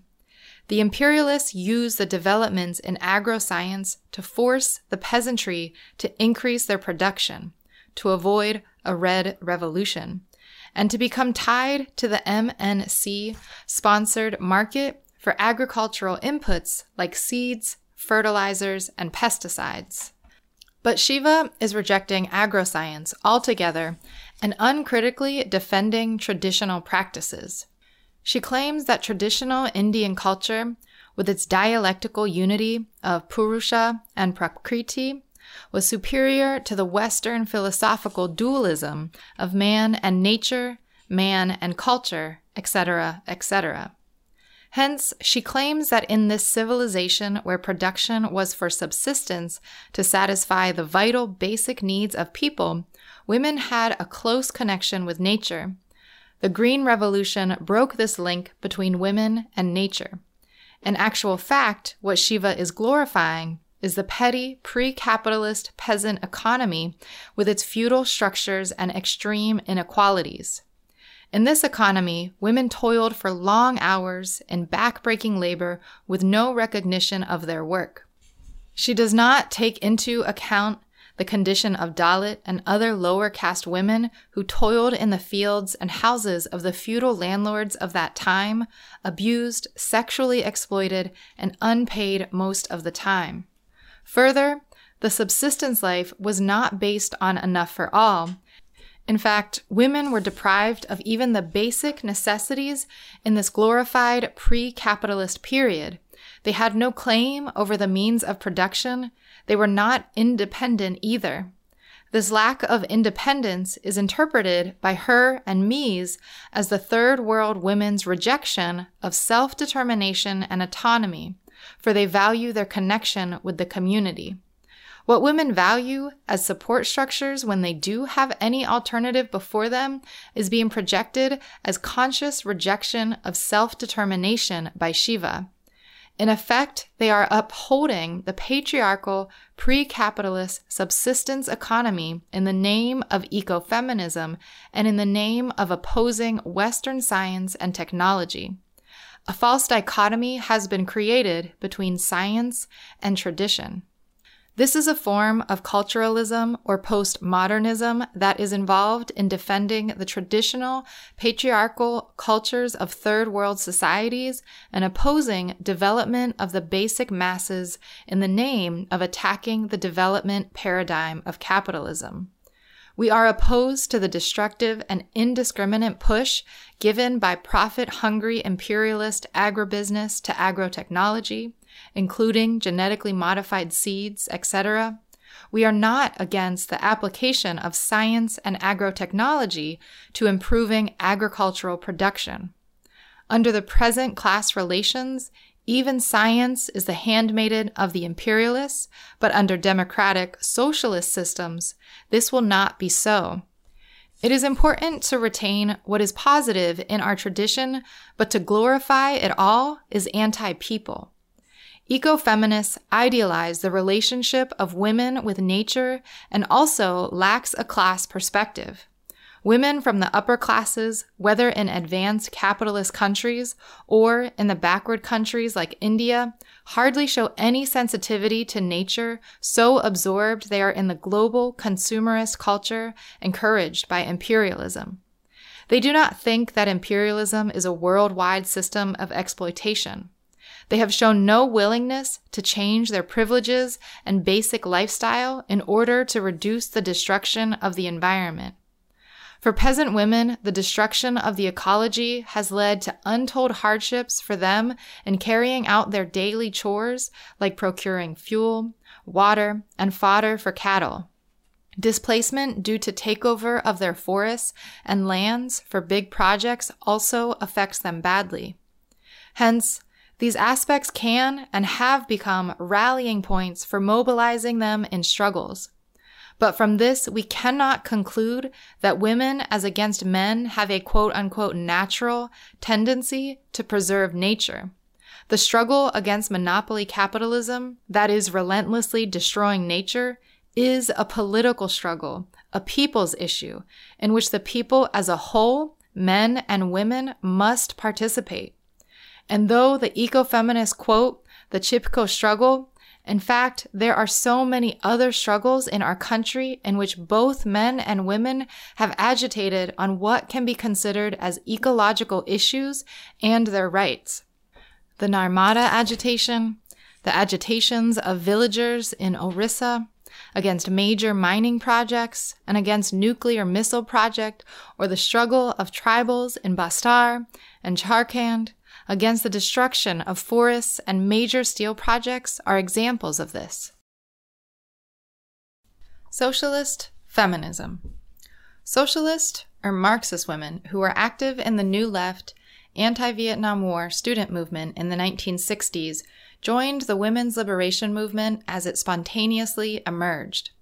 Influenced by the feminist arguments raised within the movement, they raised questions about their own role within the broad democratic movement and the analysis on the women's question being put forward by the New Left, essentially a Trotskyite revisionist leftist trend critical of the Soviet Union and China, of which they were a part. Though they were critical of the socialists and communists for ignoring the women's question, unlike the radical feminist trend, they did not break with the socialist movement, but concentrated their efforts on combining Marxism with radical feminist ideas. There was a wide spectrum amongst them as well. At one end of the spectrum are a section called Marxist feminists who differentiate themselves from socialist feminists because they adhere more closely to Marx, Engels, and Lenin's writings and have concentrated their analysis on women's exploitation within the capitalist political economy. At the other end of the spectrum are those who have focused on how gender identity is created through child-rearing practices. They have focused on the psychological processes and are influenced by Freud. They are also called psychoanalytic feminists. The term feminist is used by all of them.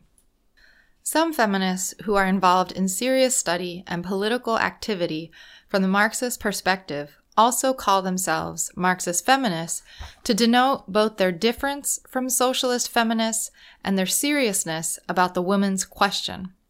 Marxist feminists like Maria Rosa Dalla Costa and others from a feminist group in Italy did a theoretical analysis of housework under capitalism.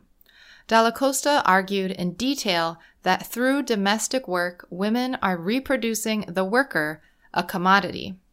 Hence, according to them, it is wrong to consider that only use values are created through domestic work. Domestic work also produces exchange values, the labor power. When the demand for wages for housework arose, Dalla Costa supported it as a tactical move to make society realize the value of housework.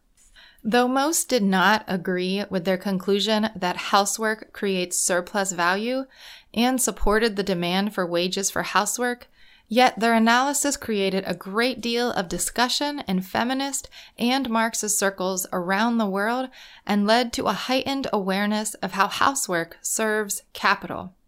Most socialist feminists were critical of the demand, but it was debated at length.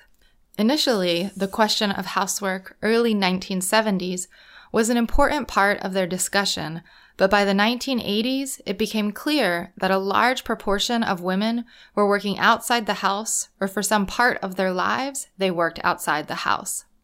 By the early 1980s, 45% of the total workforce in the U.S. was female. Then, their focus of study became the situation of women in the labor force in their countries. Socialist feminists have analyzed how women in the U.S. have become discriminated against in jobs and wages. The gender segregation in jobs, too, concentration of women in certain types of jobs which are low wage, has been documented in detail by them. These studies have been useful in exposing the patriarchal nature of capitalism. But for the purpose of this article, only the theoretical position regarding women's oppression and capitalism that they take will be considered by us. We will present the position put forward by Heidi Hartman in a much circulated and debated article, The Unhappy Marriage of Marxism and Feminism Towards a More Progressive Union, to understand the basic socialist feminist position.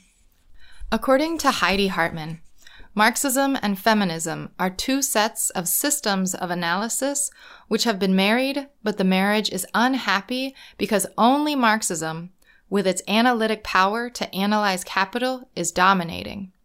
But according to her, while Marxism provides an analysis of historical development and of capital, it has not analyzed the relations of men and women. She says that the relations between men and women are also determined by a system which is patriarchal, which feminists have analyzed. Both historical materialist analysis of Marxism and patriarchy as a historical and social structure are necessary to understand the development of Western capitalist society and the position of women within it, to understand how relations between men have been created and how patriarchy has shaped the course of capitalism. She is critical of Marxism on the women's question. She says that Marxism has dealt with the women's question only in relation to the economic system. She says women are viewed as workers, and Engels believed that sexual division of labor would be destroyed if women came into production, and all aspects of women's life are studied only in relation to how it perpetuates the capitalist system. Even the study on housework dealt with the relation of women to capital, but not to men. Though Marxists are aware of the sufferings of women, they have focused on private property and capital as the source of women's oppression. But according to her, early Marxists failed to take into account the difference in men's and women's experience of capitalism and considered patriarchy a leftover from the earlier period. She says that capital and private property do not oppress women as women, hence their abolition will not end women's oppression. Engels and other Marxists do not analyze the labor of women in the family properly. Who benefits from her labor in the house, she asks? Not only the capitalist, but men as well. A materialist approach ought not to have ignored this crucial point. It follows that men have a material interest in perpetuating women's subordination. Further, her analysis held that though Marxism helps us to understand the capitalist production structure, its occupational structure, and its dominant ideology, its concepts like reserve army, wage laborer class is gender blind because it makes no analysis about who will fill these empty places, that is, who will be the wage laborer, who will be the reserve army, etc., etc. For capitalism, anyone, irrespective of gender, race, and nationality, can fill them. This, they say, is where the women's question suffers. Some feminists have analyzed women's work using Marxist methodology, but adapting it. Juliet Mitchell, for example, analyzed women's work in the market, her work of reproduction, sexuality, and child rearing. According to her, the work in the marketplace is production. The rest is ideological. For Mitchell, patriarchy operates in the realm of reproduction, sexuality, and child rearing. She did a psychoanalytical study of how gender-based personalities are formed for men and women. According to Mitchell, quote, "We are dealing with two autonomous systems, the economic mode of capitalism and the ideological mode of patriarchy." End quote.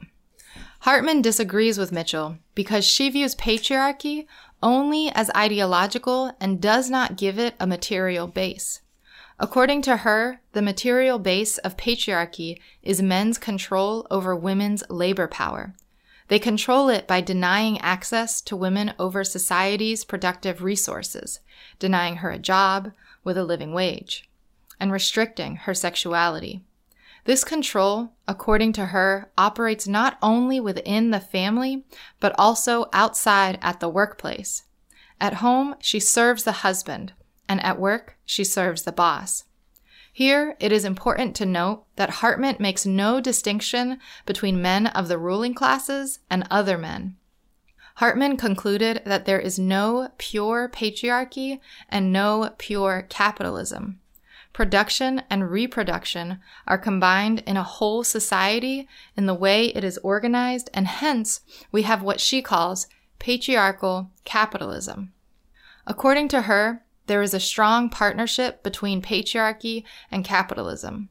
Marxism, she feels, underestimated the strength and flexibility of patriarchy and overestimated the strength of capital. Patriarchy has adapted, and capital is flexible when it encounters earlier modes of production, and it has adapted them to suit its needs for accumulation of capital. Women's role in the labor market, her work at home, is determined by the sexual division of labor, and capitalism has utilized them to treat women as secondary workers and to divide the working class. Some other socialist feminists do not agree with Hartman's position that there are two autonomous systems operating: one, capitalism in the realm of production, and two, patriarchy in the realm of reproduction and ideology, and they call this the dual systems theory. Iris Young, for example, believes that Hartman's dual system makes patriarchy some kind of universal phenomenon which is existing before capitalism and in every known society makes it ahistorical and prone to cultural and racial bias. Iris Young and some other socialist feminists argue that there is only one system, that is capitalist patriarchy. According to Young, the concept that can help to analyze this clearly is not class, because it is gender blind, but division of labor. She argues that the gender-based division of labor is central, fundamental to the structure of the relations of production. Among the recently more influential socialist feminists are Maria Mies. She also has developed into an ecofeminist, who also focuses on division of labor.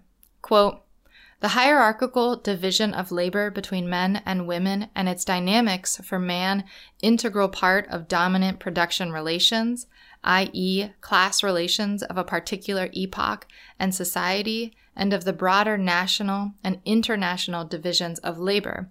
End quote. According to her, a materialist explanation requires us to analyze the nature of women's and men's interaction with nature and through it build up their human or social nature.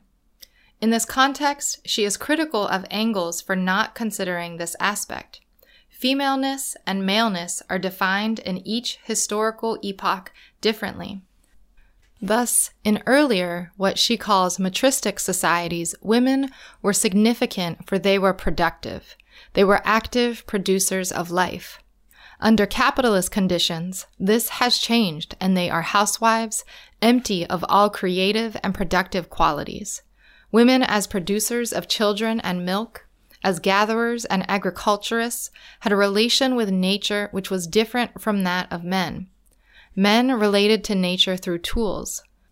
Males' supremacy came not from superior economic contribution, but from the fact that they invented destructive tools through which they controlled women, nature, and other men. Further, she adds that it was the pastoral economy in which patriarchal relations were established. Men learned the role of the male in impregnation. Their monopoly over arms and this knowledge of the male role in reproduction led to changes in the division of labor. Women were no longer important as gatherers of food or as producers, but their role was breeding children. Thus, she concludes that, quote, "We can attribute the symmetric division of labor between men and women to this predatory mode of production, or rather, appropriation, which is based on male monopoly over means of coercion, i.e., arms and direct violence by means of which permanent relations of exploitation and dominance between the sexes was created and maintained." End quote. To uphold this, the family, state, and religion have played an important part. Though Mies says that we should reject biological determinism, she herself veers towards it. Several of their proposals for social change, like those of radical feminists, are directed towards transformation of man-woman relations and the responsibility of rearing children. The central concern of socialist feminists, according to her, is reproductive freedom. This means that women should have control over whether to have children and when to have children. Reproductive freedom includes the right to safe birth control measures, the right to safe abortion, daycare centers, a decent wage that can look after children, medical care, and housing. It also includes freedom of sexual choice, that is the right to have children outside the socio-cultural norm that children can only be brought up in a family of a woman and a man. Women outside such arrangements should also be allowed to have and bring up children.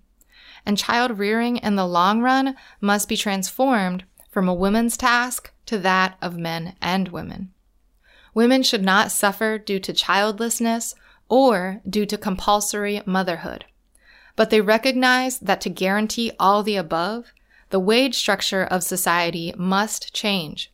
Women's role must change, compulsory heterosexuality must end, the care of children must become a collective enterprise, and all this is not possible within the capitalist system. The capitalist mode of production must be transformed, but not alone. Both, also mode of procreation, must be transformed together. Among later writers, an important contribution has come from Gerda Lerner. In her book, The Creation of Patriarchy, she goes into a detailed explanation of the origins of patriarchy. She argues that it is a historical process that is not one moment in history, due not to one cause, but a process that proceeded over 2,500 years, from about 3100 BC to 600 BC. She states that Engels, in his pioneering work, made major contributions to our understanding of women's position in society and history. He defined the major theoretical questions for the next 100 years. He made propositions regarding the historicity of women's subordination, but he was unable to substantiate his propositions. From her study of ancient societies and states, she concludes that it was the appropriation of women's sexual and reproductive capacity by men that lies at the foundation of private property. It preceded private property. The first states, Mesopotamia and Egypt, were organized in the form of patriarchy. Ancient law codes institutionalized women's sexual subordination, men control over the family, and slavery, and they were enforced with the power of the state. This was done through force, economic dependency of women, and class privileges to women of the upper classes. Through her study of Mesopotamia and other ancient states, she traces how ideas, symbols, and metaphors were developed through which patriarchal sex-gender relations were incorporated into Western civilization. Men learned how to dominate other societies by dominating their own women. But women continued to play an important role as priestesses, healers, etc., as seen in goddess worship. And it was only later that women's devaluation in religion also took place. Socialist feminists use terms like mechanical Marxists, traditional Marxists, to economistic Marxists as those who uphold the Marxist theory concentrating on study and analysis of the capitalist economy and politics and differentiate themselves from them. They are criticizing all Marxists for not considering the fight against women's oppression as the central aspect of the struggle against capitalism. According to them, organizing women, feminist organizing projects, should be considered as socialist political work, and socialist political activity must have a feminist side to it. Socialist feminist strategy for women's liberation. After tracing the history of the relationship between the left movement and the feminist movement in the U.S., a history where they have walked separately, Hartman strongly feels that the struggle against capitalism cannot be successful unless feminist issues are also taken up. She puts forward a strategy in which she says that the struggle for socialism must be an alliance with groups with different interests, e.g., women's interests are different from general working class interests. And secondly, she says that women must not trust men to liberate them after revolution. Women must have their own separate organization and their own power base. Young, too, supports the formation of autonomous women's groups, but thinks that there are no issues concerning women that do not involve an attack on capitalism as well. As far as her strategy is concerned, she means that there is no need for a vanguard party to make revolution successful, and that women's groups must be independent of the socialist organization. Jagger puts this clearly when she writes that, quote, "The goal of socialist feminism is to overthrow the whole social order of what some call capitalist patriarchy, in which women suffer alienation in every aspect of their lives. The socialist feminist strategy is to support some, quote-unquote, mixed socialist organizations, but also form independent women's groups and ultimately an independent women's movement committed with equal dedication to the destruction of capitalism and the destruction of male dominance.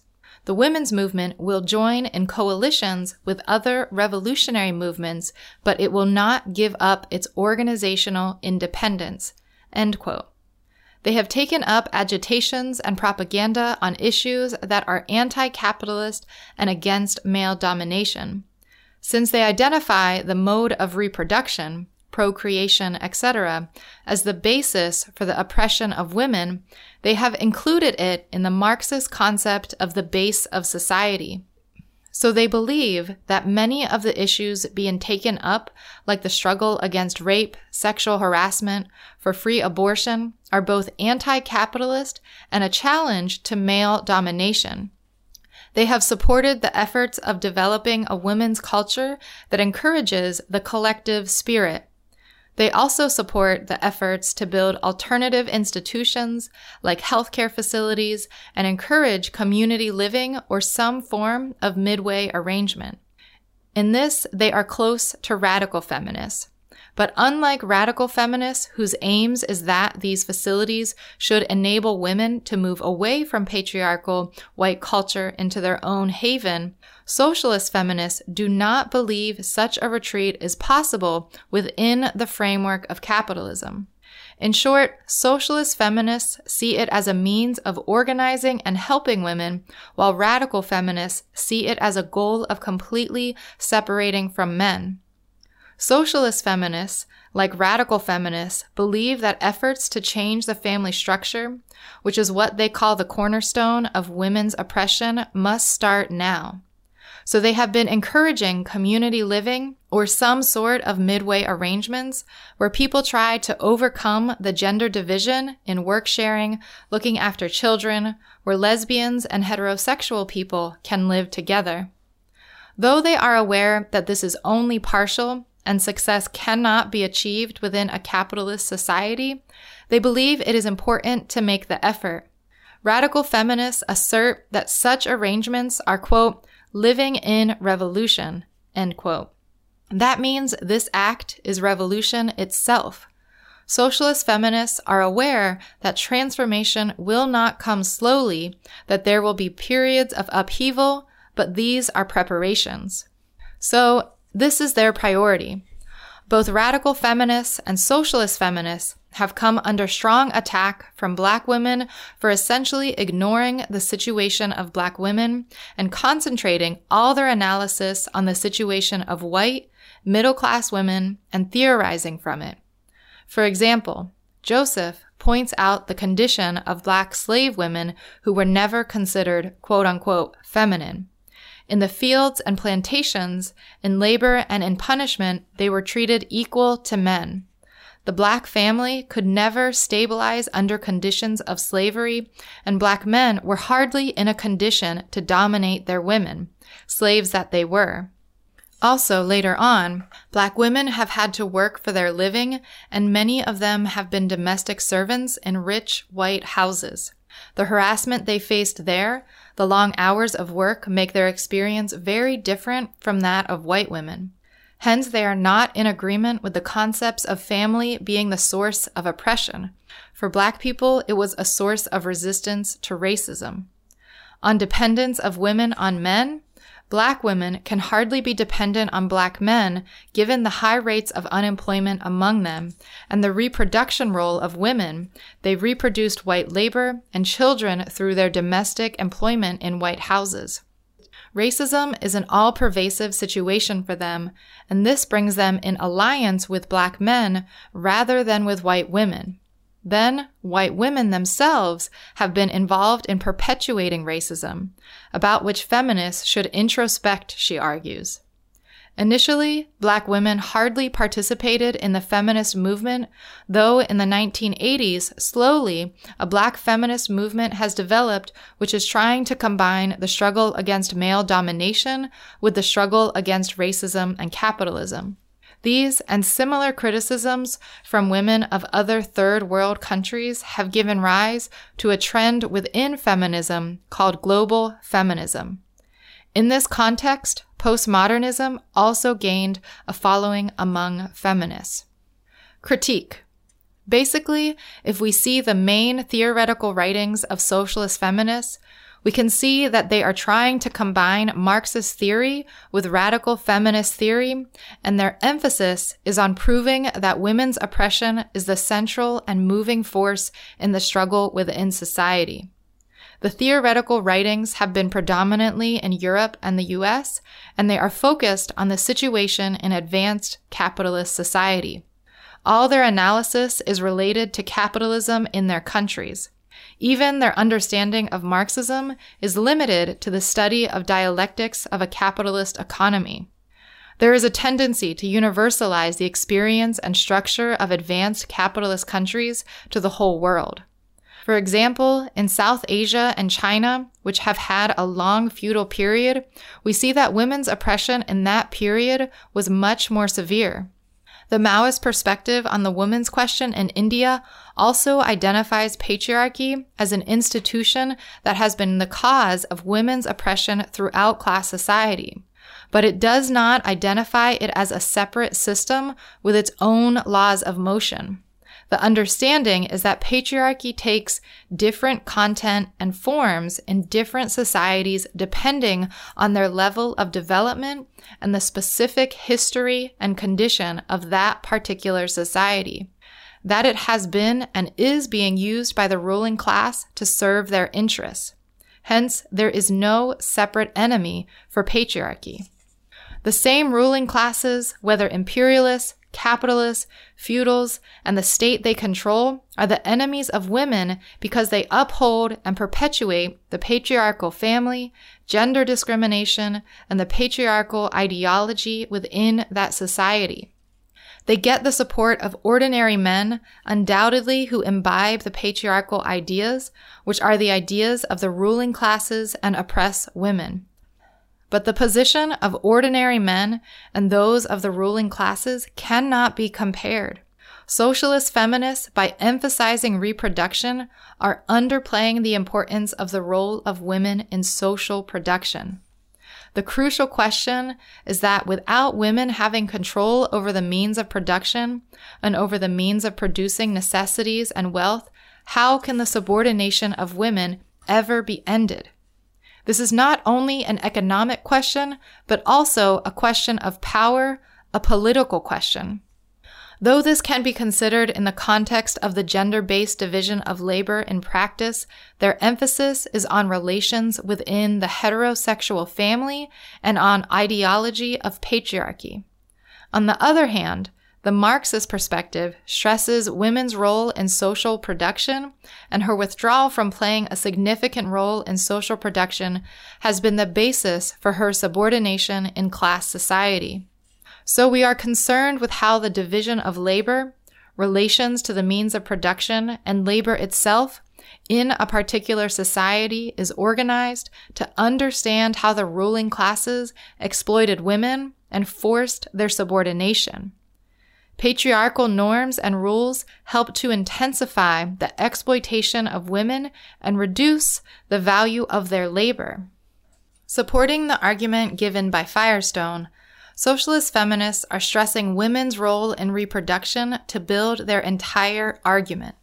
They take the following quotation of Engels, quote, "According to the materialist conception, the determining factor in history is, in the final instance, the production and reproduction of immediate life. This, again, is of a twofold character. On the one side, the production of the means of existence of food, clothing, and shelter, and the tools necessary for that production. On the other side, the production of human beings themselves, the propagation of the species. The social organization under which the people of a particular epoch live is determined by both kinds of production." End quote. Origin of the family, private property, and the state. On the basis of this quotation, they make the point that in their analysis and study, they only concentrated on production, ignoring reproduction altogether. Engels' quote gives the basic framework of a social formation. Historical materialism, our study of history, makes it clear that any one aspect cannot be isolated or even understood without taking the other into account. The fact is that throughout history, women have played an important role in social production, and to ignore this and to assert that women's role in the sphere of reproduction is the central aspect and it should be the main focus is in fact accepting the argument of the patriarchal ruling classes that women's social role in reproduction is most important and nothing else is. The socialist feminists also distort and render meaningless the concept of base and superstructure in their analysis. Firestone says that, and so do socialist feminists like Hartman, reproduction is part of the base. It follows from this that all social relations connected with it must be considered as part of the base, the family, other man-woman relations, etc. If all the economic relations and reproductive relations are part of the base, the concept of base becomes so broad that it loses its meaning altogether, and it cannot be an analytic tool as it is meant to be. Gender-based division of labor has been a useful tool to analyze the patriarchal bias in the economic structure of particular societies. But the socialist feminists who are putting forward the concept of gender division of labor as being more useful than private property are confusing the point, historically and analytically. The first division of labor was between men and women, and it was due to natural or biological causes, the role of women in bearing children.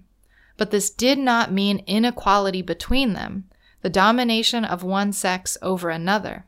Women's share in the survival of the group was very important. The food gathering they did, the discovery they made of growing and tending plants, the domestication of animals was essential for the survival and advance of the group. At the same time, further division of labor took place which was not sex-based.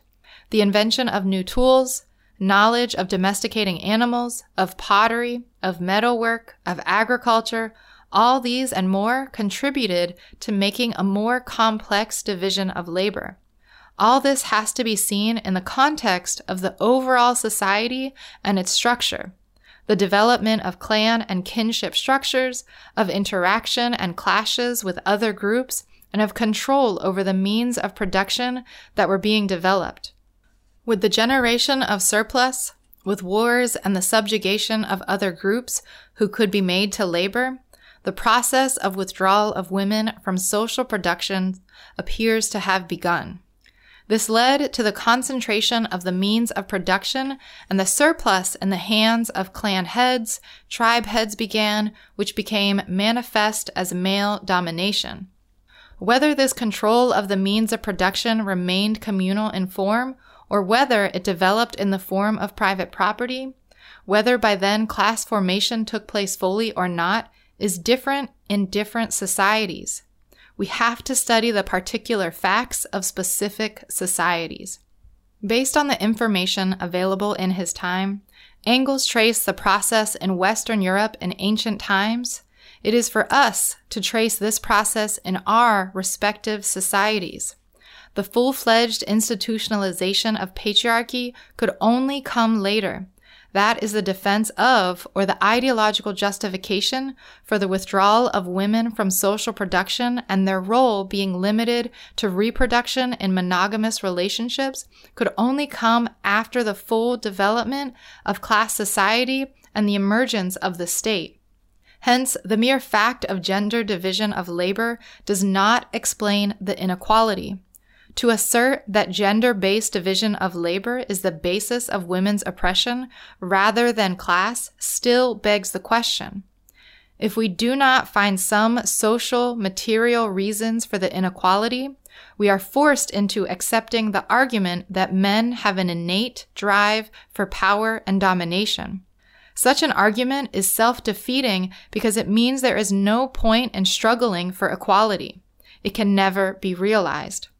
The task of bearing children by itself cannot be the reason for this inequality, for as we have said earlier, it was a role that was lauded and welcomed in primitive society. Other material reasons had to arise that were the cause, which the radical and socialist feminists are not probing.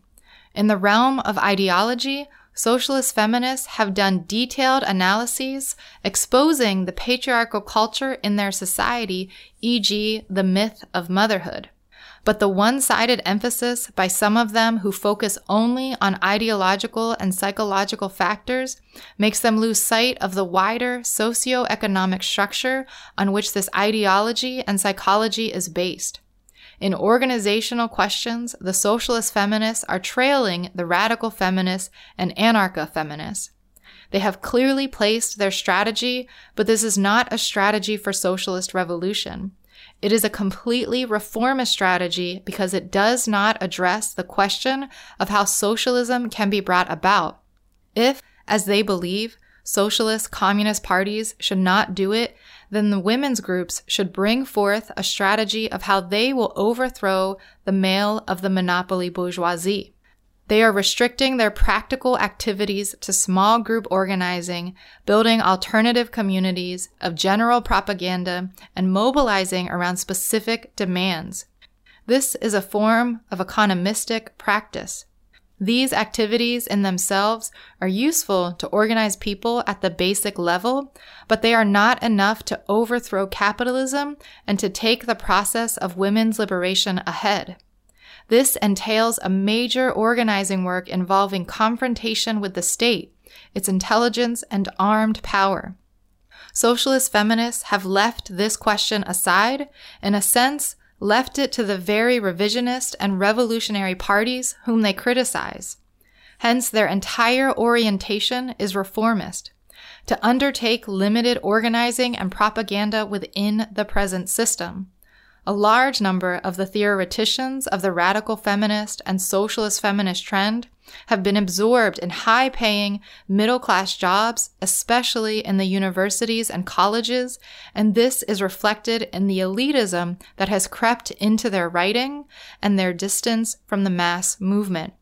It is also reflected in the realm of theory, as one Marxist feminist states, quote, "By the 1980s, however many socialists and Marxist feminists working in or near universities and colleges not only had been thoroughly integrated into the professional middle class, but had also abandoned historical materialism's class analysis." Postmodernism and feminism. The criticism of feminists from non-white women led a section of feminists to move in the direction of multiculturalism and postmodernism. Taking off from the existentialist writer Simone de Beauvoir, they consider that women is the quote-unquote other opposed to the dominant culture prevailing, examples Dalits, Adivasis, women, etc. Postmodernist feminists are glorifying the position of the quote-unquote other because it is supposed to give insights into the dominant culture of which she is not a part. Women can therefore be critical of the norms, values, and practices imposed on everyone by the dominant culture. They believe that studies should be oriented from the values of those who are being studied, the subalterns, who have been dominated. Postmodernism has been popular among academics. They believe that no fixed category exists, in this case, women. The self is fragmented by various identities, by sex, class, caste, ethnic community, race. These various identities have a value in themselves. Thus, this becomes one form of cultural relativism. Hence, for example, in reality, no category of only woman exists. Women can be one of the identities of the self. There will be a Dalit woman, a Dalit woman prostitute, an upper caste woman, and such like. Since each identity has a value in itself, no significance is given to values towards which all can strive. Looked at in this way, there is no scope to find common ground for collective political activity. The concept women helped to bring women together and act collectively. But this kind of identity politics divides more than it unites. The unity is on the most narrow basis. Postmodernists celebrate difference and identity, and they criticize Marxism for focusing on one quote-unquote totality, class. Further, postmodernism does not believe that language, Western languages at least, reflects reality. They believe that identities are quote-unquote constructed through quote-unquote discourse. Thus, in their understanding, language constructs reality. Therefore, many of them have focused on quote-unquote deconstruction of language.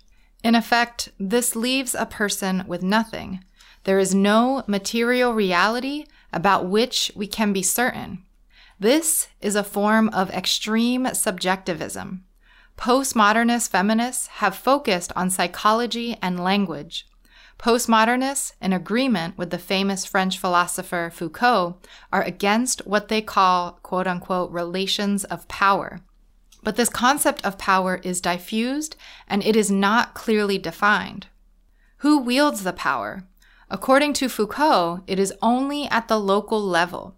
So resistance to power can only be local. Is this not the basis of NGO functioning, which unites people against some local corrupt power and make adjustments with the power above, the central and state governments? In effect, postmodernism is extremely divisive because it promotes fragmentation between people and gives relative importance to identities without any theoretical framework to understand the historical reasons for identity formation and to link the various identities. So we can have a gathering of NGOs like WSF where everyone celebrates their identity, women, prostitutes, gays, lesbians, tribals, Dalits, etc., etc. but there is no theory bringing them under an overall understanding, a common strategy. Each group will resist its own oppressors as it perceives them.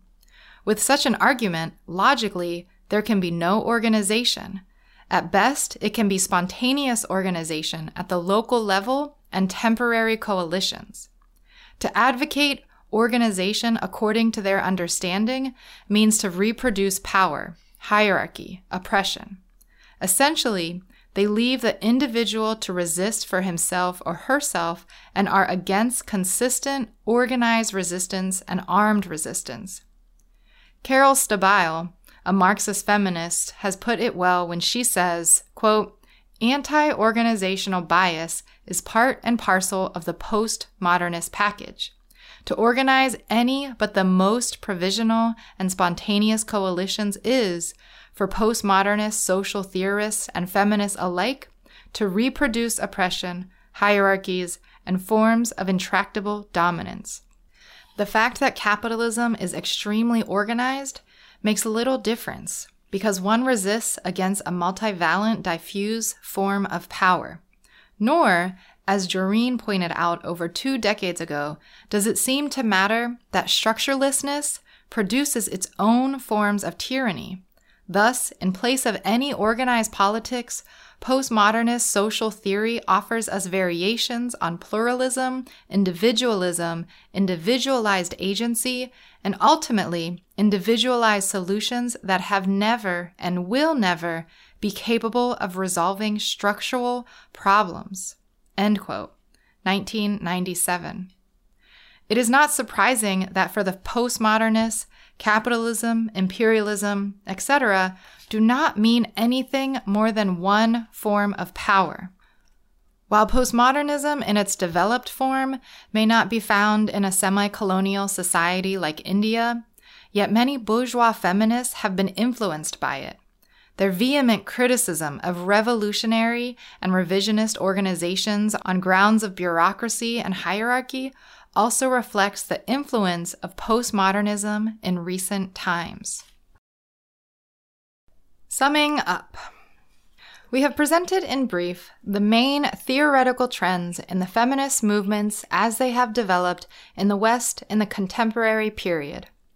While the debate with Marxism and within Marxism dominated the 1970s, in the 1980s, cultural feminism with its separatist agenda and focus on the cultural aspects of women's oppression came to the fore. Issues of sexual choice and reproductive role of women came to dominate the debate and discussions in feminist circles. Many socialist feminists also have given significance to these questions, though not in the extreme form that cultural feminists have. Transformation of the heterosexual family became the main call of the bourgeois feminist movement, and the more active sections among them tried to bring it into practice as well.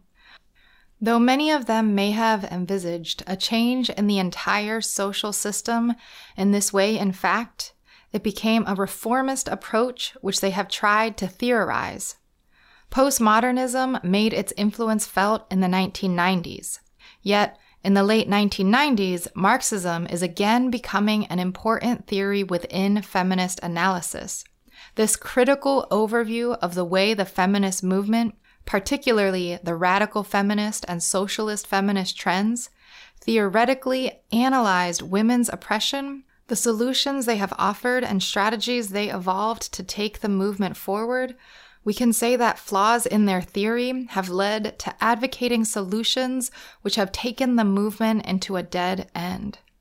In spite of the tremendous interest generated by the movement and wide support from women who are seeking to understand their own dissatisfactions and problems, the movement could not develop into a consistent, broad-based movement, including not only the middle classes, but also women from the working class and ethnically oppressed sections. The main weaknesses in their theory and strategies were seeking roots of women's oppression in her reproductive role. Since women's role in reproduction is determined by biology, it is something that cannot be changed. Instead of determining the material, social causes for origin of women's oppression, they focused on a biologically given factor, thereby falling into the trap of biological determinism.